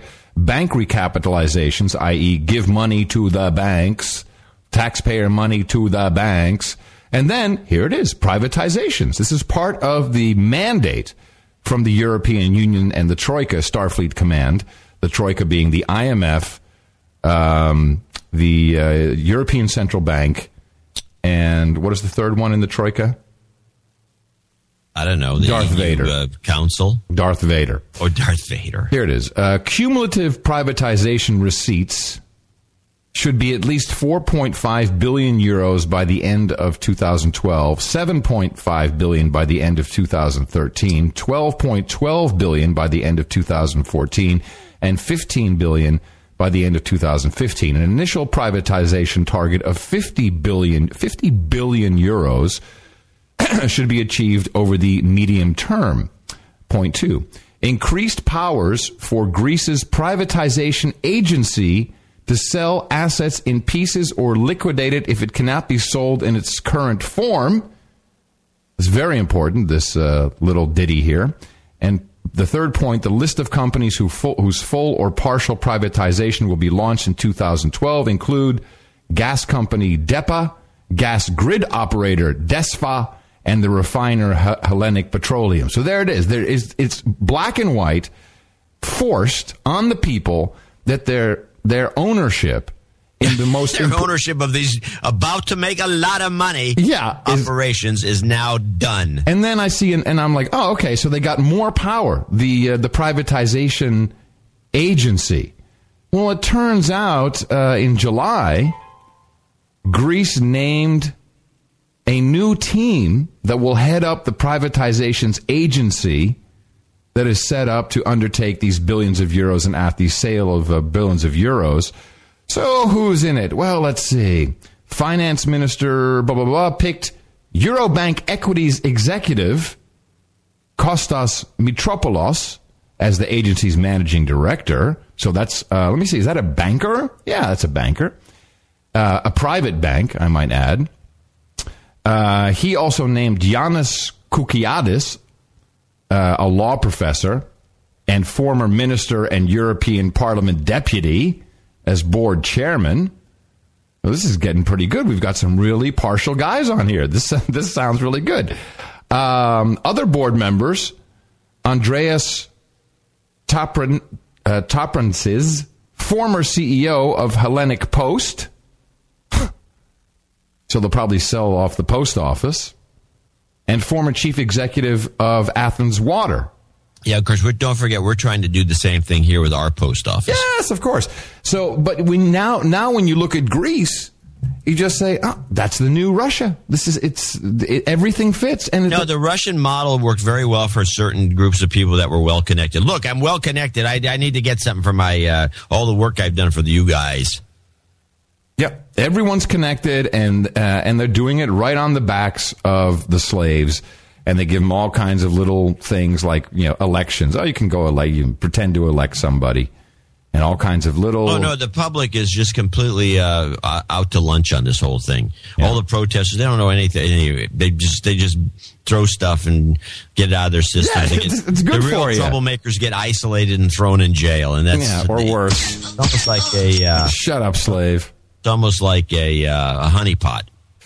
And I had mentioned on the previous episode about how all this relates to the Arab Spring and that Egypt's pipeline had been blown up as well. Actually, I found an article as I was researching for my video. Egypt's gas export pipeline in 2011 was attacked 10 times. 10 times. 10 times. It is so obvious what is going on. And then just to make it completely crazy, I think you call it recursion. Maybe we call it fractal. But the script leaked out for the reality show. That is this interview with Assad. I'm sure you saw this. Maybe you didn't. Is this the one that you played in the last show? No. So what happened is Anonymous... Oh, those awesome dudes at Anonymous, whoever they may be, apparently hacked into the Syrian Ministry of Presidential Affairs email system and exposed emails which showed that the Assad regime is out to propagandize Americans who are so stupid that they can be manipulated by the media. So this was so mind-boggling. I want to play this report from Wolf Blitzer. And what's crazy about it is here's a report that is supposed to tell you that you are being manipulated by the Assad regime. But of course, this is actually manipulation in itself, and we're buying into it. This is how stupid we are. Syrian opposition group is reporting as many as 137 deaths at the hands of government forces today. And now we're getting a shocking inside look at how the Syrian government is allegedly spinning the crackdown to the outside world. The source? Secret emails Secret emails! Secret, John. They're secret. They were secret. If they were secret... they would be called cables. They're secret emails. By the notorious hacking group Anonymous. Brian Todd is here. He's working the story for us. Brian, what exactly are you finding out? Wolf, one person we know who is connected to that hacker group Anonymous says... one person we know. You mean your CIA handler? Is that who you're talking about? It could be anybody. I mean, you can say that yourself. That's so fun. I'm going to say that all the time. And when I was talking to Anonymous the other day... these emails appear to be authentic, and if so, it does not look like Bashar Assad's aides have a very high opinion of Americans. It's days before a big interview with an American network. Barbara Walters. And Bashar al-Assad is being coached. To spin this crackdown, one aide writes, don't talk reform. Americans won't care or understand that. The aide advises the Syrian president to talk about, quote, mistakes, blame his own police. American psyche can be easily manipulated when they hear that there are, quote, mistakes done, and now we are, quote, fixing it. So this is the point where my mind is boggling. I say, am I really hearing a report meant to manipulate the American people that is actually saying that someone tried to manipulate the American people? It is so mind-boggling this is taking place. Here's what Assad then said about the crackdown in that early December interview with ABC's Barbara Walters. This is individual, and that's what I described as individual mistakes. Okay, done by the military or done by whom? We don't know everything. In some cases done by the police, in some cases done by civilians. That email on what to say was apparently from Sherzad Jafari, press attaché at Syria's mission to the UN, to one of Assad's press aides in Damascus. The hacker group Anonymous posted the email passwords of top Syrian officials. Hackers like this one cited by Foreign Policy magazine claim to have downloaded the emails and posted them online. CNN has seen the emails. They appear legitimate, though we cannot independently verify their authenticity. The email apparently from Jafari advises Assad on a quote to give. Syria doesn't have a policy to torture people.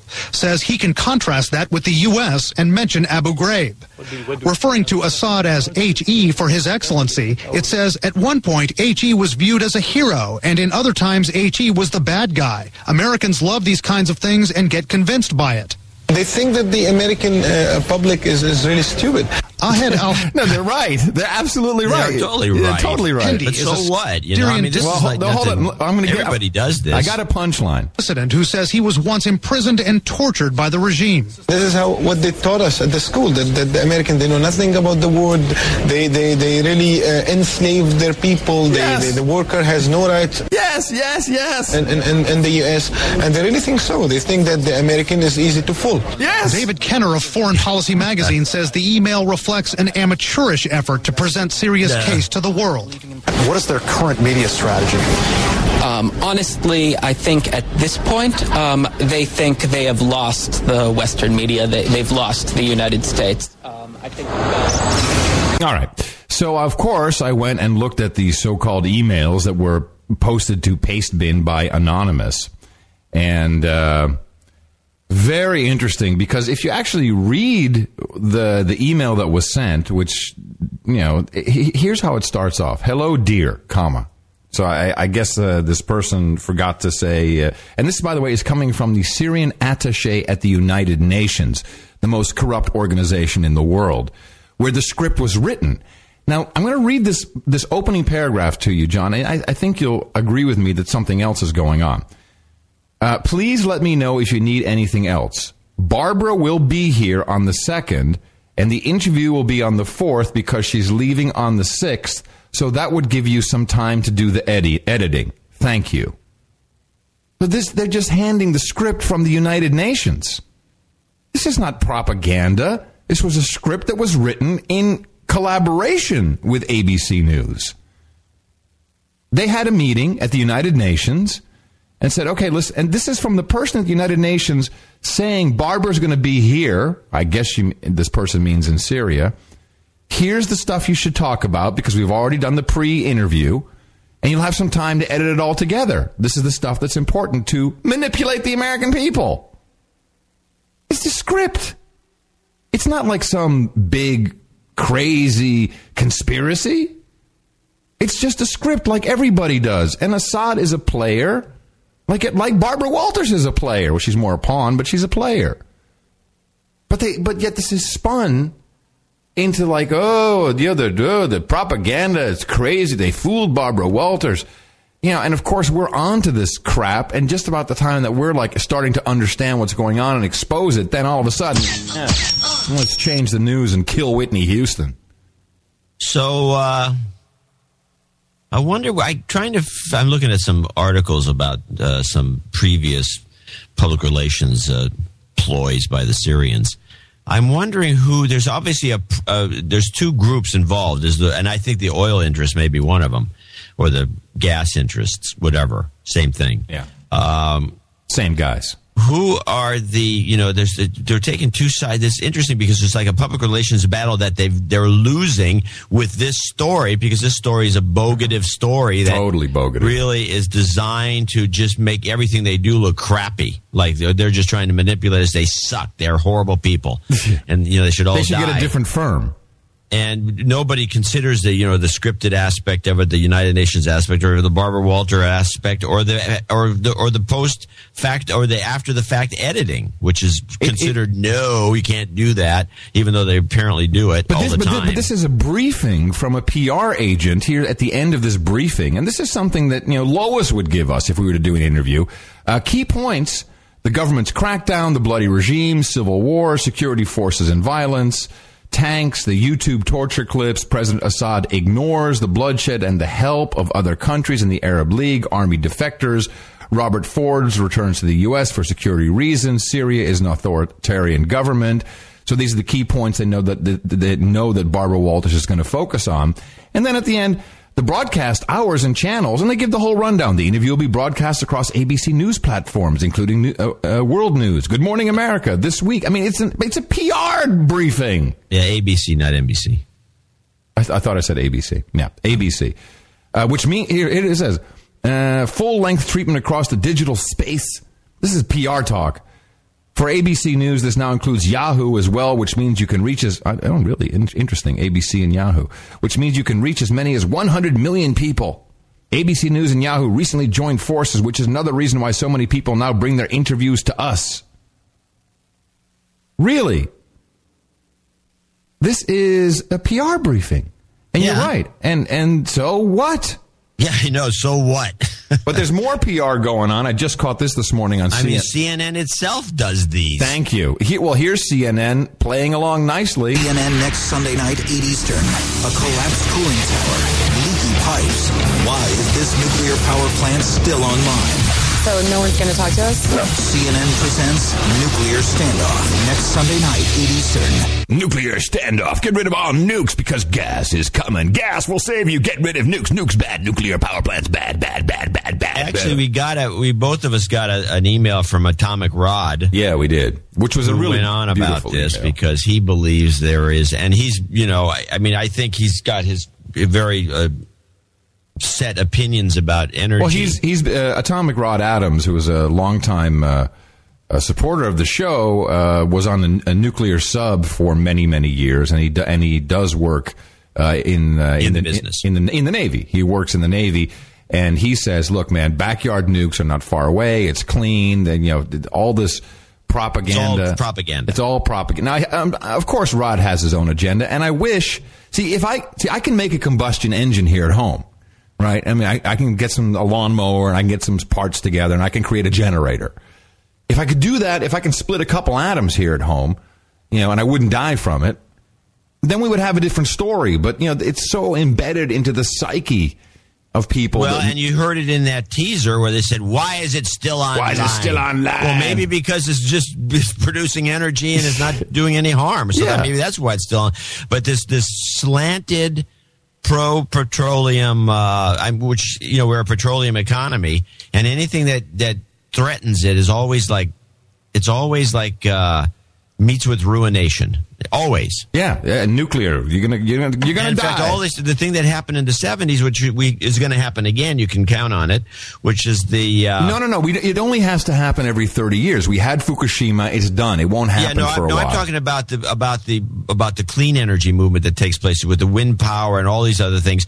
The thing you do is you jack up the price of oil as high as you can. You try to manipulate it up, because it really should be selling for $25 to $40 a barrel max instead of $100.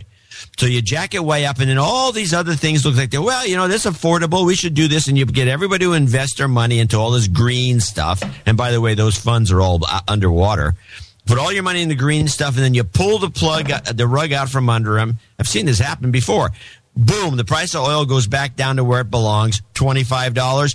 All these companies go broke overnight, and it just sets them back 20 or 30. They can't threaten again. It's just a real common situation because we got so much oil that it's almost crazy to do anything but burn it. Yeah, but we've been mind controlled, dude. We've been mind controlled. That we're, of course, we're killing the earth. We're killing each other. Peak oil and all the rest. Peak oil, all this stuff. Yeah, we're all going to die. And now nuclear. And of course, I'll reiterate that right after Fukushima, then Germany said, "Oh, we're shutting everything down. No more clean, beautiful nuclear energy." Right, and if you can be one of the guys involved since you're not sharing the wealth when you find all this oil, you just control it somehow. You can make a heck of a lot of money just pumping stuff out of the ground. I mean, there's no work involved except putting the pump in, and you hire somebody to do that. It's a killer moneymaker. I mean, that's where you have all those rich guys in Texas. I mean, they're some of the dumbest people you've ever met. Rick Perry, case in point. Adam Curry, John C. Dvorak. It's Thursday, February 16th, 2012. Time for Gitmo Nation Media Assassination Episode 383. This is No Agenda. Going generic here at Camp Mofo in the capital of the Drone Star State, Austin, Texas. In the morning, everybody. I'm Adam Curry. And from northern Silicon Valley, where you can't tweet anymore without hitting the feather button. Whatever is that? What's the feather button? I'm John C. Dvorak. It's Crackpot and Buzzkill in the morning. I thought you couldn't hear me or something. You're like, you're just grumbling through my whole and it's I don't know what happened, but ever since the Leviathan Project, if you haven't heard of that, go to 381.nashownotes.com or leviathanpipeline.com, which is a PR effort from one of our producers, which is now forwarding to 381.nashownotes.com, leviathanpipeline.com, which is a great one. So easy to remember. If you said, hey, you want to learn about something cool? Then go to leviathanpipeline.com. And I want to mention that you did, when you came up with your thesis, which is actually reality, it's not much of a theory at this point. And you still find a way to downplay it, no matter how good it is. It's just kind of reality. It's reality. It's not really that great. I've been on the lookout for some confirmations of your theory. They're everywhere. Reports that They're even everywhere. though they report something, and as soon as they do it, and I'm sure our listeners do the same thing. Go, yeah, I know. But this goes right over their heads. I know. Boom. I know. Here, play this from Democracy Now! Okay. And then I have a couple more. I just want to reconfirm what you were thinking. Okay. Well, what's the name of the clip? It doesn't. Confirmation of Curry theory. Hello. Hello. Opposition activists as the bombardment of the city of Homs continues for a 12th day. Syrian tanks have reportedly shelled areas of Hama, Syria's fourth largest city. Raids against opposition activists have also been conducted in the capital Damascus. In Homs, an oil pipeline was attacked earlier today, setting off a major blaze. I know. I got a couple clips as well that I have to play. I know. It's like, literally, it's like, I tripped on the stairs. See, the theory works. It's crazy. It's not a theory. It's reality. It's everything. Yeah, it's reality. I'm a reality theorist. Mm-hmm. No theory anymore. They right. report it and they don't even think twice about it. Yeah, I know. Then I want to. Here's one that everyone can go. What's going on with Syria? Because a lot of, and it's not. It's all related to Iran, of course, as well. You had that Syrian pipeline clip. Here's my Syrian pipeline clip. And you saw how it's nighttime now in Syria. It's actually just before 11 o'clock there, 11 o'clock at night. But much earlier, darkness clouded the city. In fact, these are images. This is the daytime. Look at the sky. Pitch black. That is because of this oil pipeline explosion. Opposition activists say the Assad regime is to blame. But the government has a different story. The government has a different story. Why would the Assad people be to blame for blowing up their own pipeline? But and the way she says it, though, the government has a different story. Like they're lying. They're lying. You know they're lying. They're totally lying. It can't be true. I'm a journalist. So now we have this new woman. Here's Pooper, Anderson Pooper, with Arwa Damon. Who, just the setup alone is hilarious. Particularly harshly on Homs, which has become an opposition stronghold. 11 people were killed there today, according to activists. Arwa has crossed into Syria. We're not going to say exactly where she is. No, because it's in the studio next door. She is for her own safety and the safety of her team. Safety of her team. Her team. She has a team? She had no team. Does she play baseball? What's the deal? Nah, she's got a whole team there, apparently. I spoke with her just a short time ago. Our opposition groups are reporting that at least 30... Opposition groups are reporting. You got to listen to what these people are saying. Opposition groups are reporting. What opposition group? What did we have, CNN Syria? Who are these reporters? People have been killed today in Syria. What are you seeing on the ground? Well, we're basically in a safe house. So I'm seeing nothing. We cannot disclose. I can't disclose because I'll be killed. And there has been a nonstop flow of traffic here from members of the Free Syrian Army who have just defected. The Free Syrian Army, the nonstop traffic. She's not on the ground. She's holed up somewhere, if she's actually in Syria. And she's just talking out of the side of her ass About, all these guys came in and told me what was going on, so let me report that as truth to you, pooper. Also in this location at the scene of what is a medical clinic. However, because the area that we're in is effectively under siege, as are many... Effectively under siege? Huh? The other areas around it, a lot of those in need of medical treatment have not been able to reach this particular location. What's the level of... The big edit, by the way. The whole thing is edited because she's... And I'll tell you who she is. Arwa Damon, born in Boston, Massachusetts. She graduated from Robert College in Istanbul, Turkey. Turkey. Her father, a teacher at the American Community School of Beirut. She's an asset. We've never heard of this woman before. I've never seen her anywhere. But here's what very interesting. She covered the Middle East as a freelance producer working with CNN, PBS, Fox News, and others. She began her journalism career at Camera Planet, working to get correspondence for Peter Arnett's team into pre-war Iraq. Well, you remember Peter Arnett, and there's YouTube videos everywhere of Peter Arnett and his team sitting in a green screen. You've seen these, right, John? You've seen the green screen videos. Yeah. And pretending like, there's another one. There's another bomb. And then the camera kept rolling. And they were sitting in front of a green screen with plants they took from the hotel lobby. She's a phony. Organization that you're seeing among opposition forces. There is a fairly impressive amount of organization. And so the video is guys getting into a Toyota, a blue Toyota with AK-47s and masks on their face. Impressive organization, Anderson. At this level, the Free Syrian Army units on the village-to-village, town-to-town level appear to be fairly well organized. They are, of course, lacking in weapons. They can't really conduct offensive operations. This is a little code. Of course, they're lacking weapons, so it'll be good if America sends some weapons over there. And then the activists themselves are incredibly well organized, whether it's trying to disseminate... Incredibly organized. She's seeing all this from her undisclosed location where she hasn't left the room. Information. With a crack in the wall behind her. I love that. That's a great... Her team did well. Hey, let's get that crack in the wall behind you. That makes it look like you're in a bombed-out place. It's good. Get information around. There is a constant flow of information. There have been increasing reports. Another edit. Of weapons being sent into Syria from a lot. See? Q, and here it is. A lot of different groups, a lot of different countries. Allegations. Another edit. By the regime that Al-Qaeda is behind some of the suicide bombings. Is there any truth to that? Okay. Al-Qaeda behind it. Let's listen. You do see weapons, and the largest weapon we've seen has frankly been an AK-47, and after that a rocket-propelled grenade. Really no match for what the government has at its disposal. Yes, people say there's been a very slow trickle of weapons coming across various borders, but it really isn't going to be putting the opposition... Answer the question. ...fighters in a sort of military stance. And what we keep hearing reiterated to us time and time again is that the opposition, the fighters even themselves, do not want to and did not want to have to pick up weapons, but it has been the regime's brutality that has forced them into this position. And when it comes to the issue of Al-Qaeda, look, even the U.S. has said that they believe that some sort of Al-Qaeda-linked group is perhaps behind the mass bombings in Damascus, behind the bombing that just took place in Aleppo. But they also do believe that this is simply because Al-Qaeda, being the network that it is one that is fully capable of exploiting the kind of security vacuum that exists here. But it is So there's the shift in the story.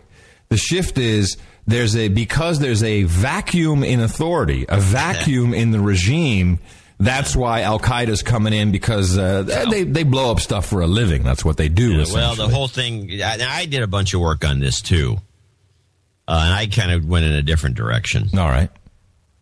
There's a document floating around, which was a leaked document from the Arab League, that the Arab League States Observer Mission. You've seen it. Yep. And there's a couple of things that were interesting in it. One was a list of all these journalists from around the world that were brought in to look, to basically look around, and which belies the argument that no journalists can get in.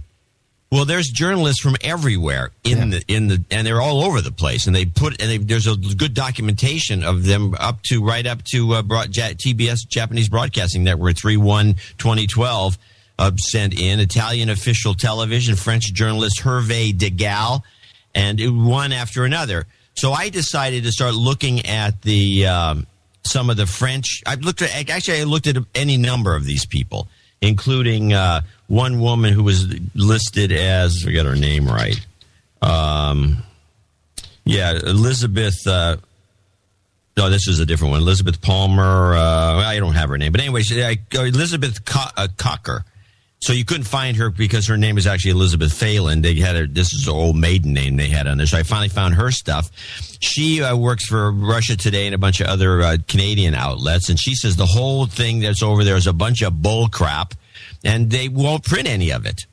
And so then I said, well, let me just look at some of the foreign publications. And so I started looking at the French stuff, but going through a bunch of different translators. I actually retranslated most of these documents 3 different times to figure out what the hell they were talking about. Yeah. And the French guys were saying this whole thing is crap. They kind of shut down somebody or another started attacking them, and they all grouped together and met. And there's a number of French guys met at a nun's place out in the middle of nowhere in a secret meeting to discuss what's going on with this Catholic nun who's French that's living in the area. And she goes on this long tirade about this is all a bunch of bullcrap dreamed up by Western media. She doesn't know why, and this is all reported in La Vie, among other French publications. So I'm thinking this whole thing is just, I mean, we can't even use anything because this is all bullcrap. Well, I mean, it's such bullcrap that even the stuff that we try to deconstruct is just completely off the rails. And the people behind this, by the way, this raiding of Syria, it seems to me, if you start looking at the public relations agencies involved, are all stem back to the Muslim Brotherhood. Right. These are the Muslim Brotherhood taking over the area. They've taken over Egypt. They're taking over Syria. Looks like they're trying to take over Tunisia. There was a really good report over the last few days about what's going on in Tunisia. They're trying, there's a big battle where they should put Sharia law in. Well, wasn't that the whole point, is to have everyone freaking out? And so that exactly. That's what the point of the Leviathan Project is. So that then you can just run the Israeli gas into Europe and everybody's happy camper. And meanwhile, the Israelis are surrounded by a bunch of maniacs. Well, so this is where it gets very interesting, back to the Leviathan Project. So first of all, we had,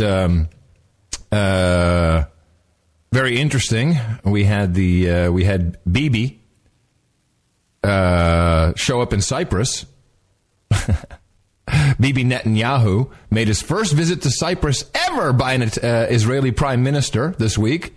He said that he and President Dimitris Christofias discussed a variety of ways the two countries can work together in agriculture, tourism, science, and, energy exploration. Really?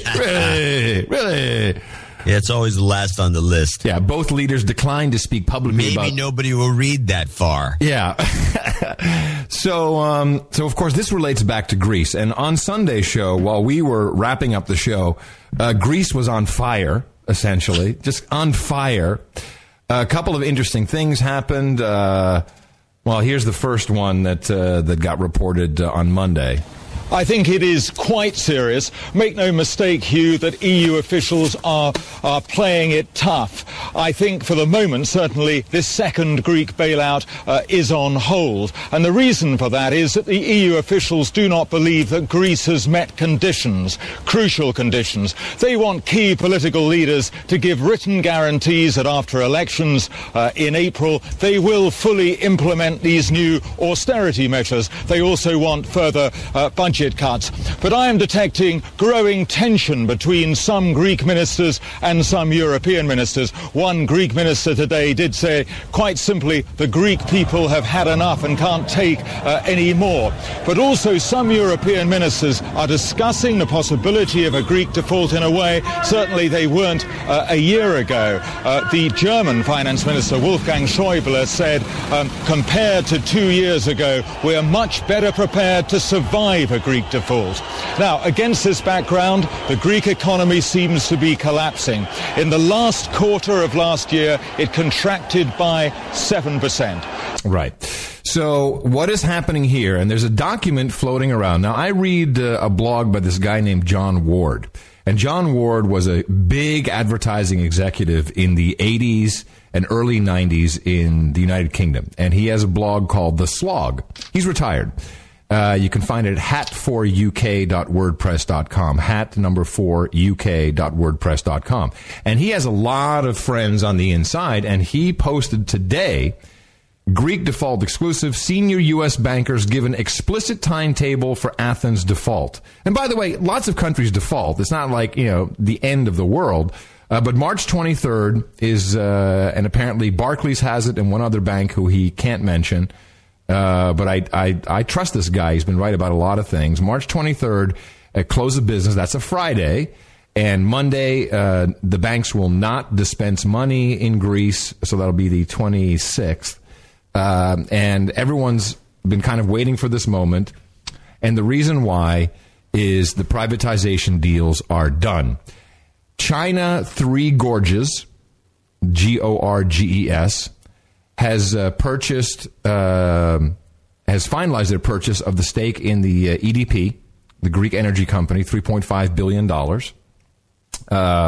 The committee that was appointed just a few months ago has said, you know what, we're probably going to have the state give up every single bit, everything of their, all of their stake in the Greek energy infrastructure. And it's the Chinese, although there is one Azerbaijan company who is also in on it, but the Chinese are the ones that are purchasing and buying all of this up.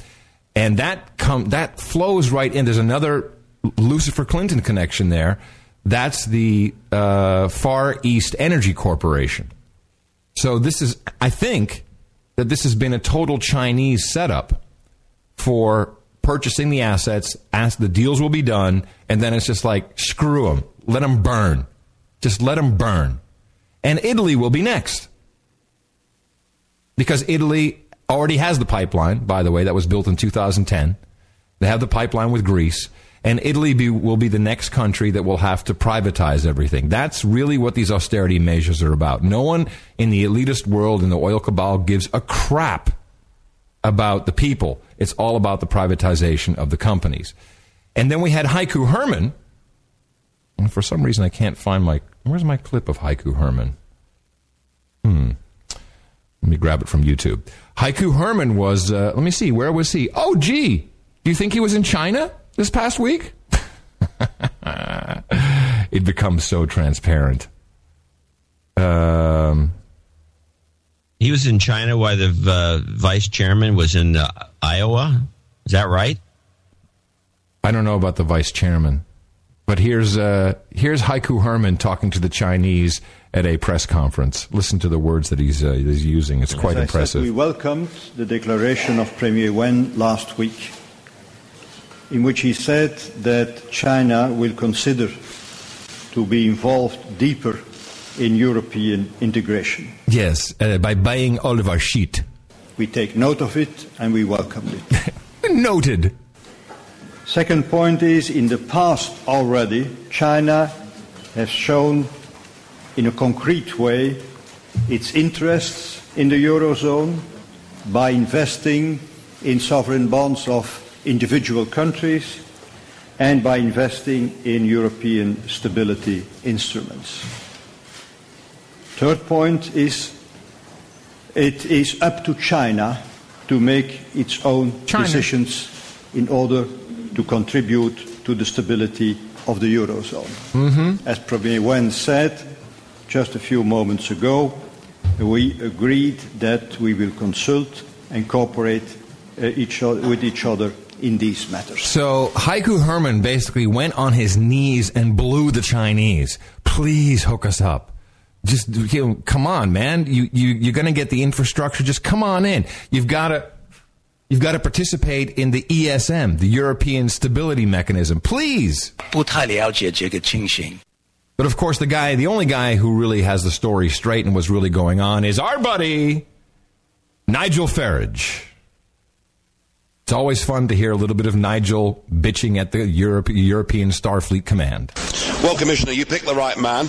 puppet Papademos is in place, and as Athens caught fire on Sunday night, he rather took my breath away. He said, violence and destruction have no place in a democratic country.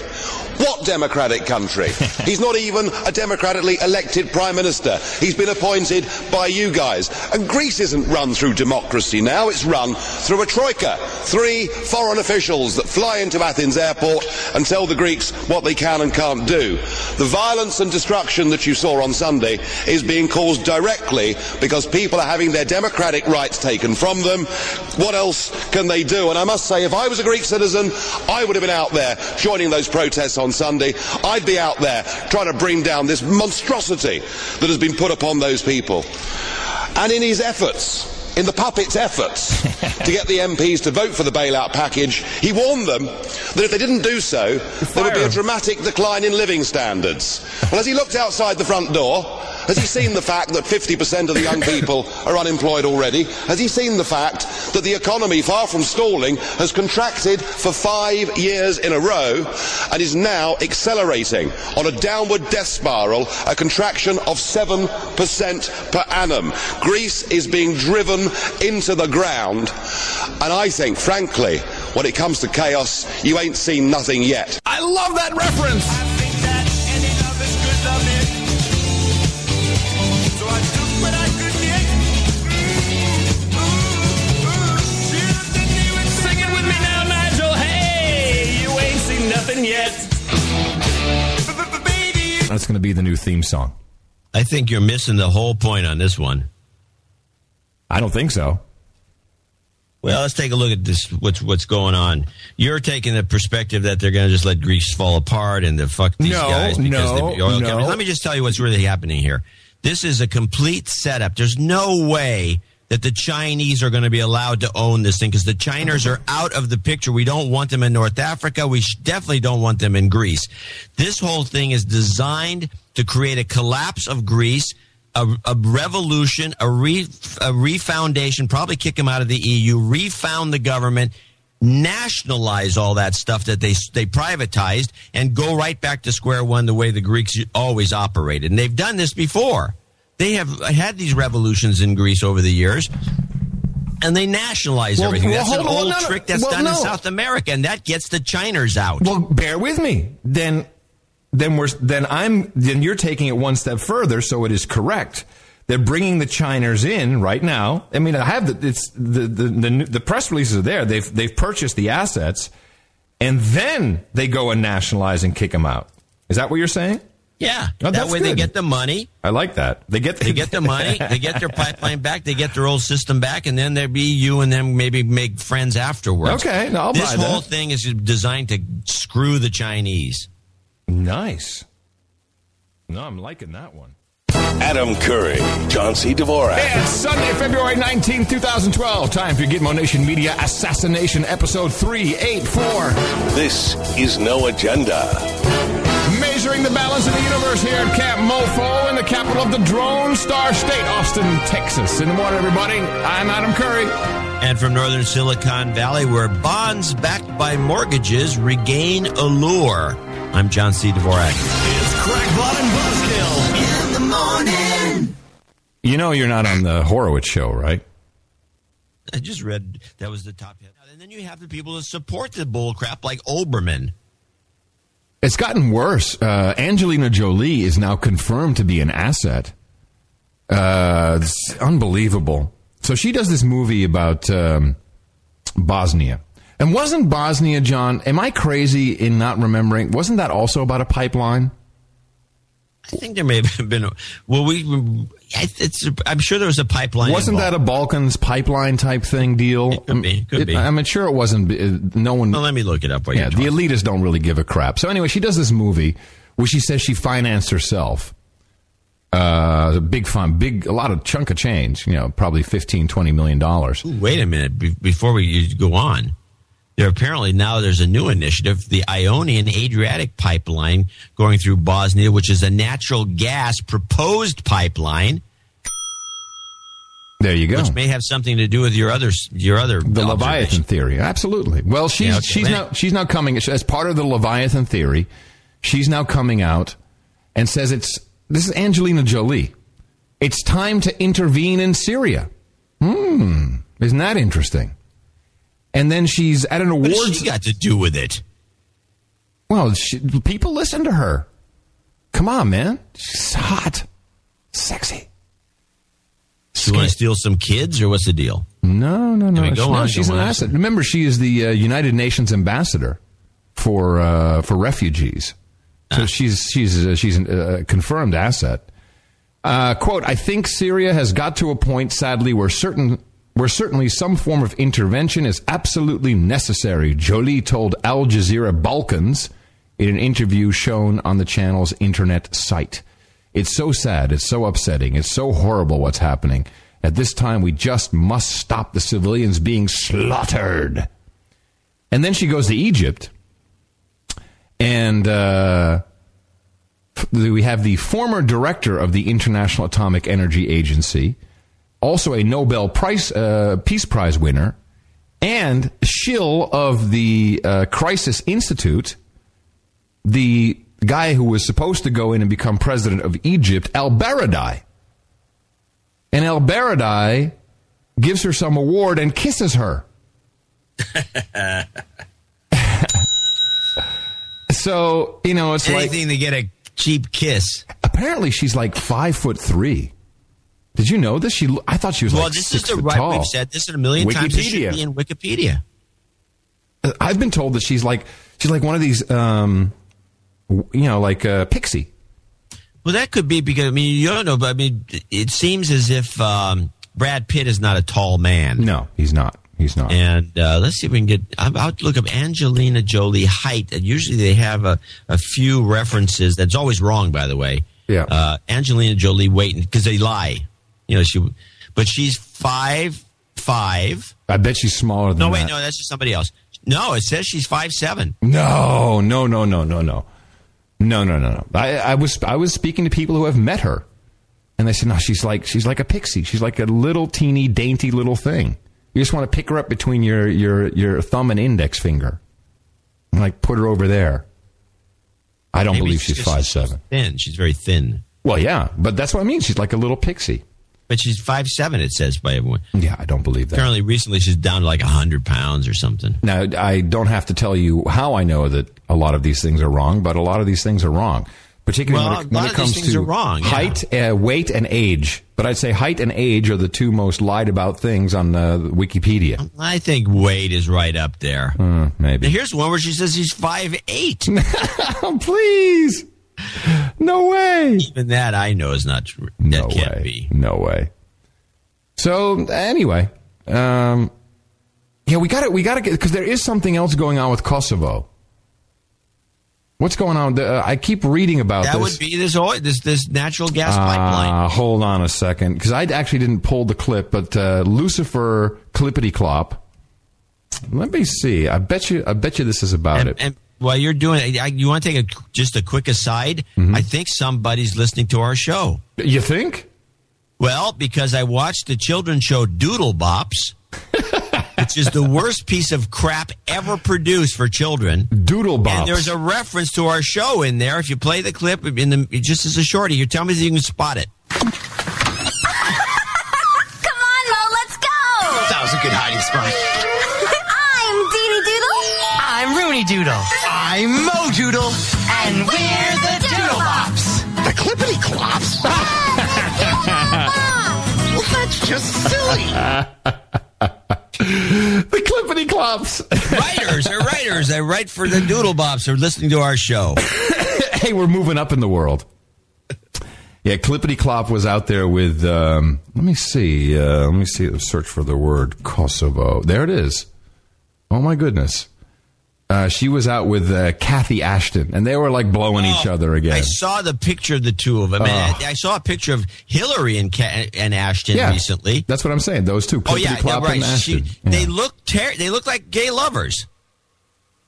They would make a handsome couple, wouldn't they? I think so. Let's see. Hillary doesn't look good. She's gaining weight. And Clippity looks Clop. tired. They're trying to. I think they're ruining her. Everyone. Clippity Clop. Let me see if I can find this. It's always a pleasure to welcome my friend and colleague, the High Representative What's this high representative bull crap?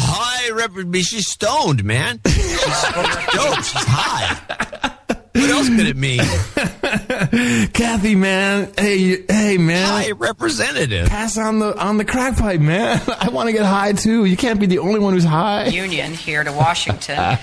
We always have a lot to discuss, and we are always relying on each other because, as I said in Munich a few weeks ago, Europe remains America's partner of first resort on all of the global challenges we are confronting together. I know that Kathy understands the significance I'll fast forward. Maybe if I can find it, it'll be good. The ongoing violence against the Syrian people perpetrated by the Assad regime. Here, let's see if I can find it. I also want to extend, on behalf of myself and our government, our sympathies to the family of Anthony Shadid and to the New York Times. Yeah, by the way, this was kind of weird. This Anthony Shadid deal. Yeah? Yeah, so this is a prize-winning journalist he's been shot. The guy sounds like one of these characters you run into when you read about the Civil War and these guys that are basically, running around with no arms or legs and they're still fighting. And so he's in Syria. And, I see, like, the guys from CNN are just now on the street in Homs. They're on the street, but he had to climb through barbed wire through Turkey and come into Syria. Did you, when you read the story of his passing because of an unfortunate bout of asthma? Yeah. Did you have like a, really? Two to the head. Yeah. I mean, because the guy speaks fluent Arabic, multiple dialects. I'm thinking he found out what the true bull crap is, and they're like, sorry, man. Good work. But, I mean, it's horrible. Well, I think most people, not most people, but at least listeners to this show and others have deconstructed some of this. I think there was something more than anything we've even thought of that he must have uncovered. He's one of those guys that's digging around. Yeah, he's really digging deep. Yeah, he must have found it's something that big. If anyone knew, and we obviously don't know what it is, there would have been a disaster for someone. Who knows? You may have run into a whole, I have no idea, poker party with Jimmy Carter for all we know. I mean, who knows? Or maybe the third Obama. I have no idea. Let's listen to Lucifer, because she does mention Kosovo in this. The opposition and to provide relief to the people of Syria. I will be attending the Friends of Syria conference in Tunisia next week.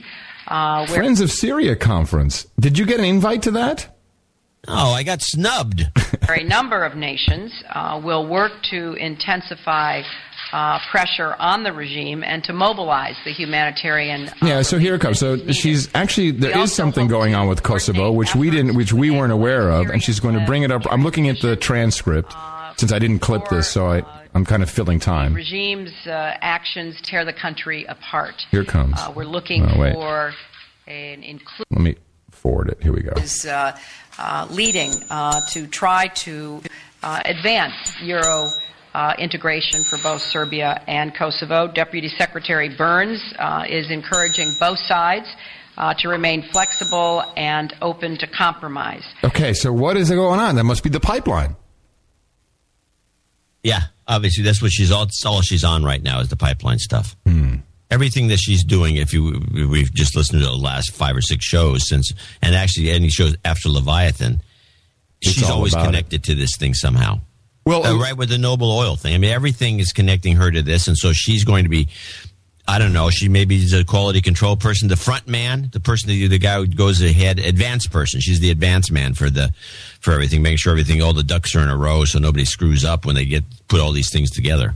So there's a couple of interesting news articles where we just stick on Leviathan for a second. And by the way, it is the largest natural gas offshore discovery in the world in the last decades.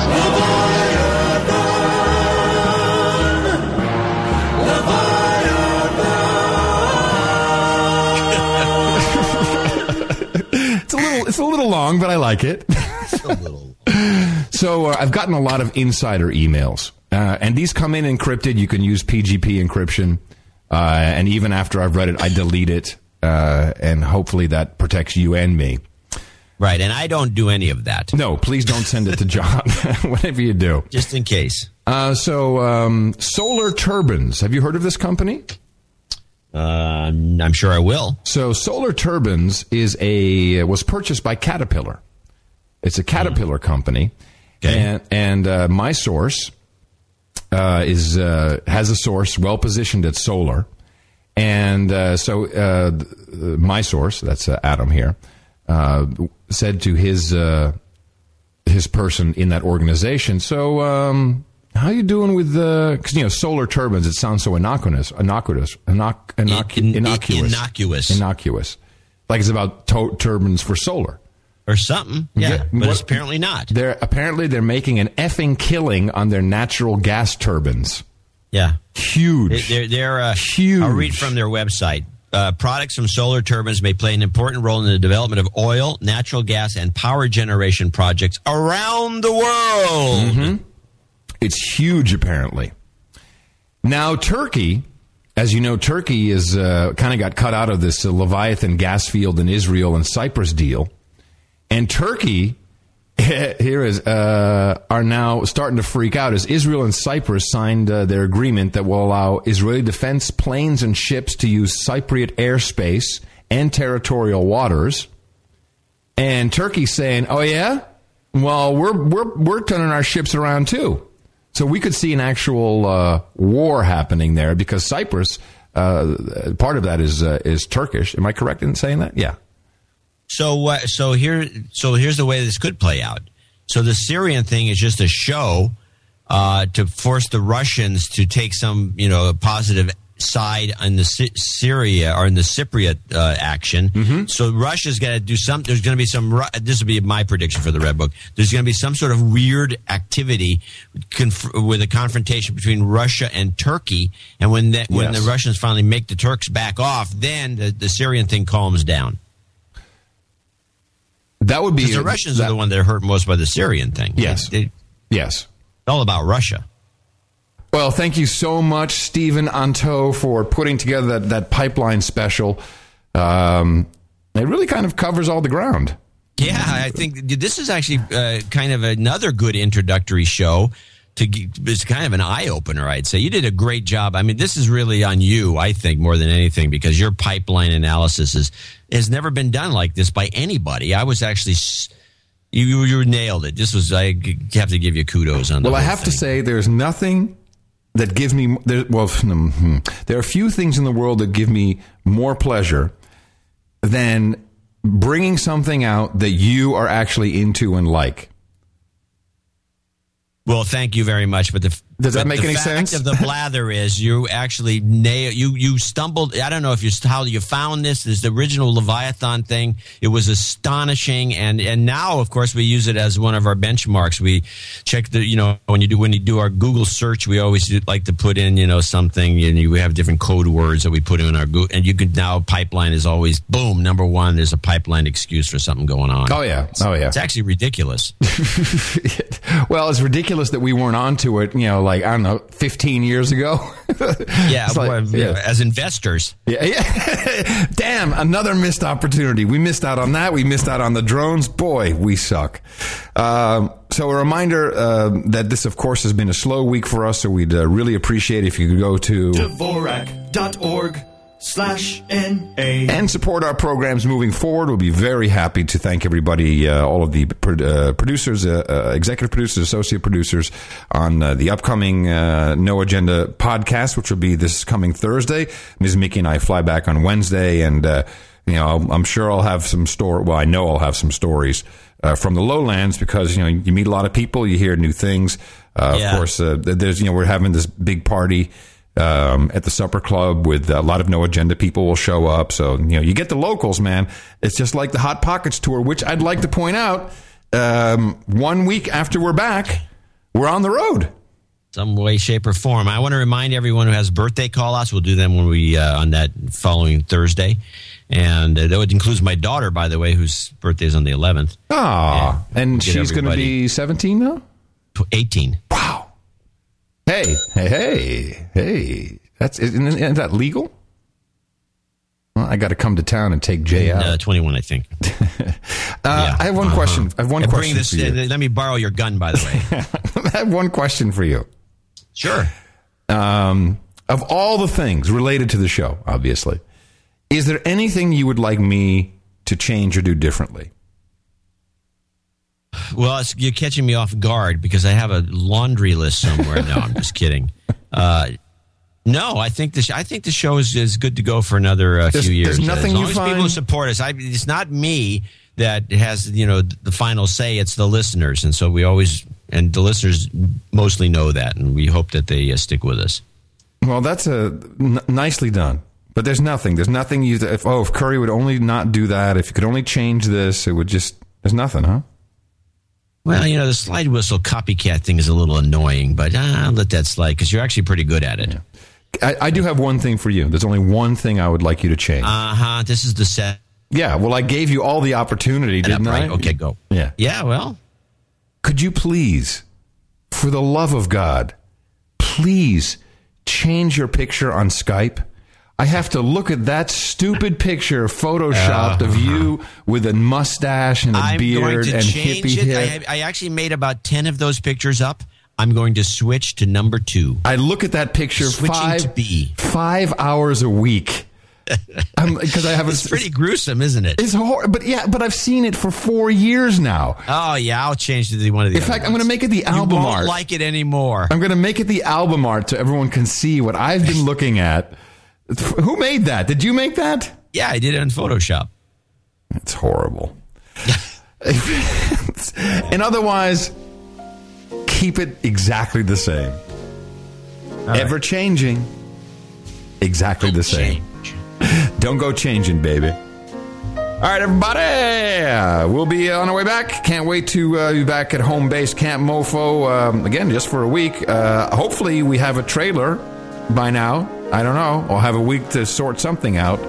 So we are looking for that for the Hot Pockets 2009 tour, which will take us through, Oklahoma, Kansas, Colorado, Montana, Idaho.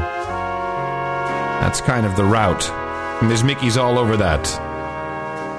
We're coming to you from the fake Amsterdam location, because I'm really still in Camp Mofo. In the morning, everybody, I'm Adam Curry. And from northern Silicon Valley, because I haven't moved an inch, I'm sitting in the same chair. I'm John C. Dvorak. Looking forward to talking to y'all on Thursday here on No Agenda.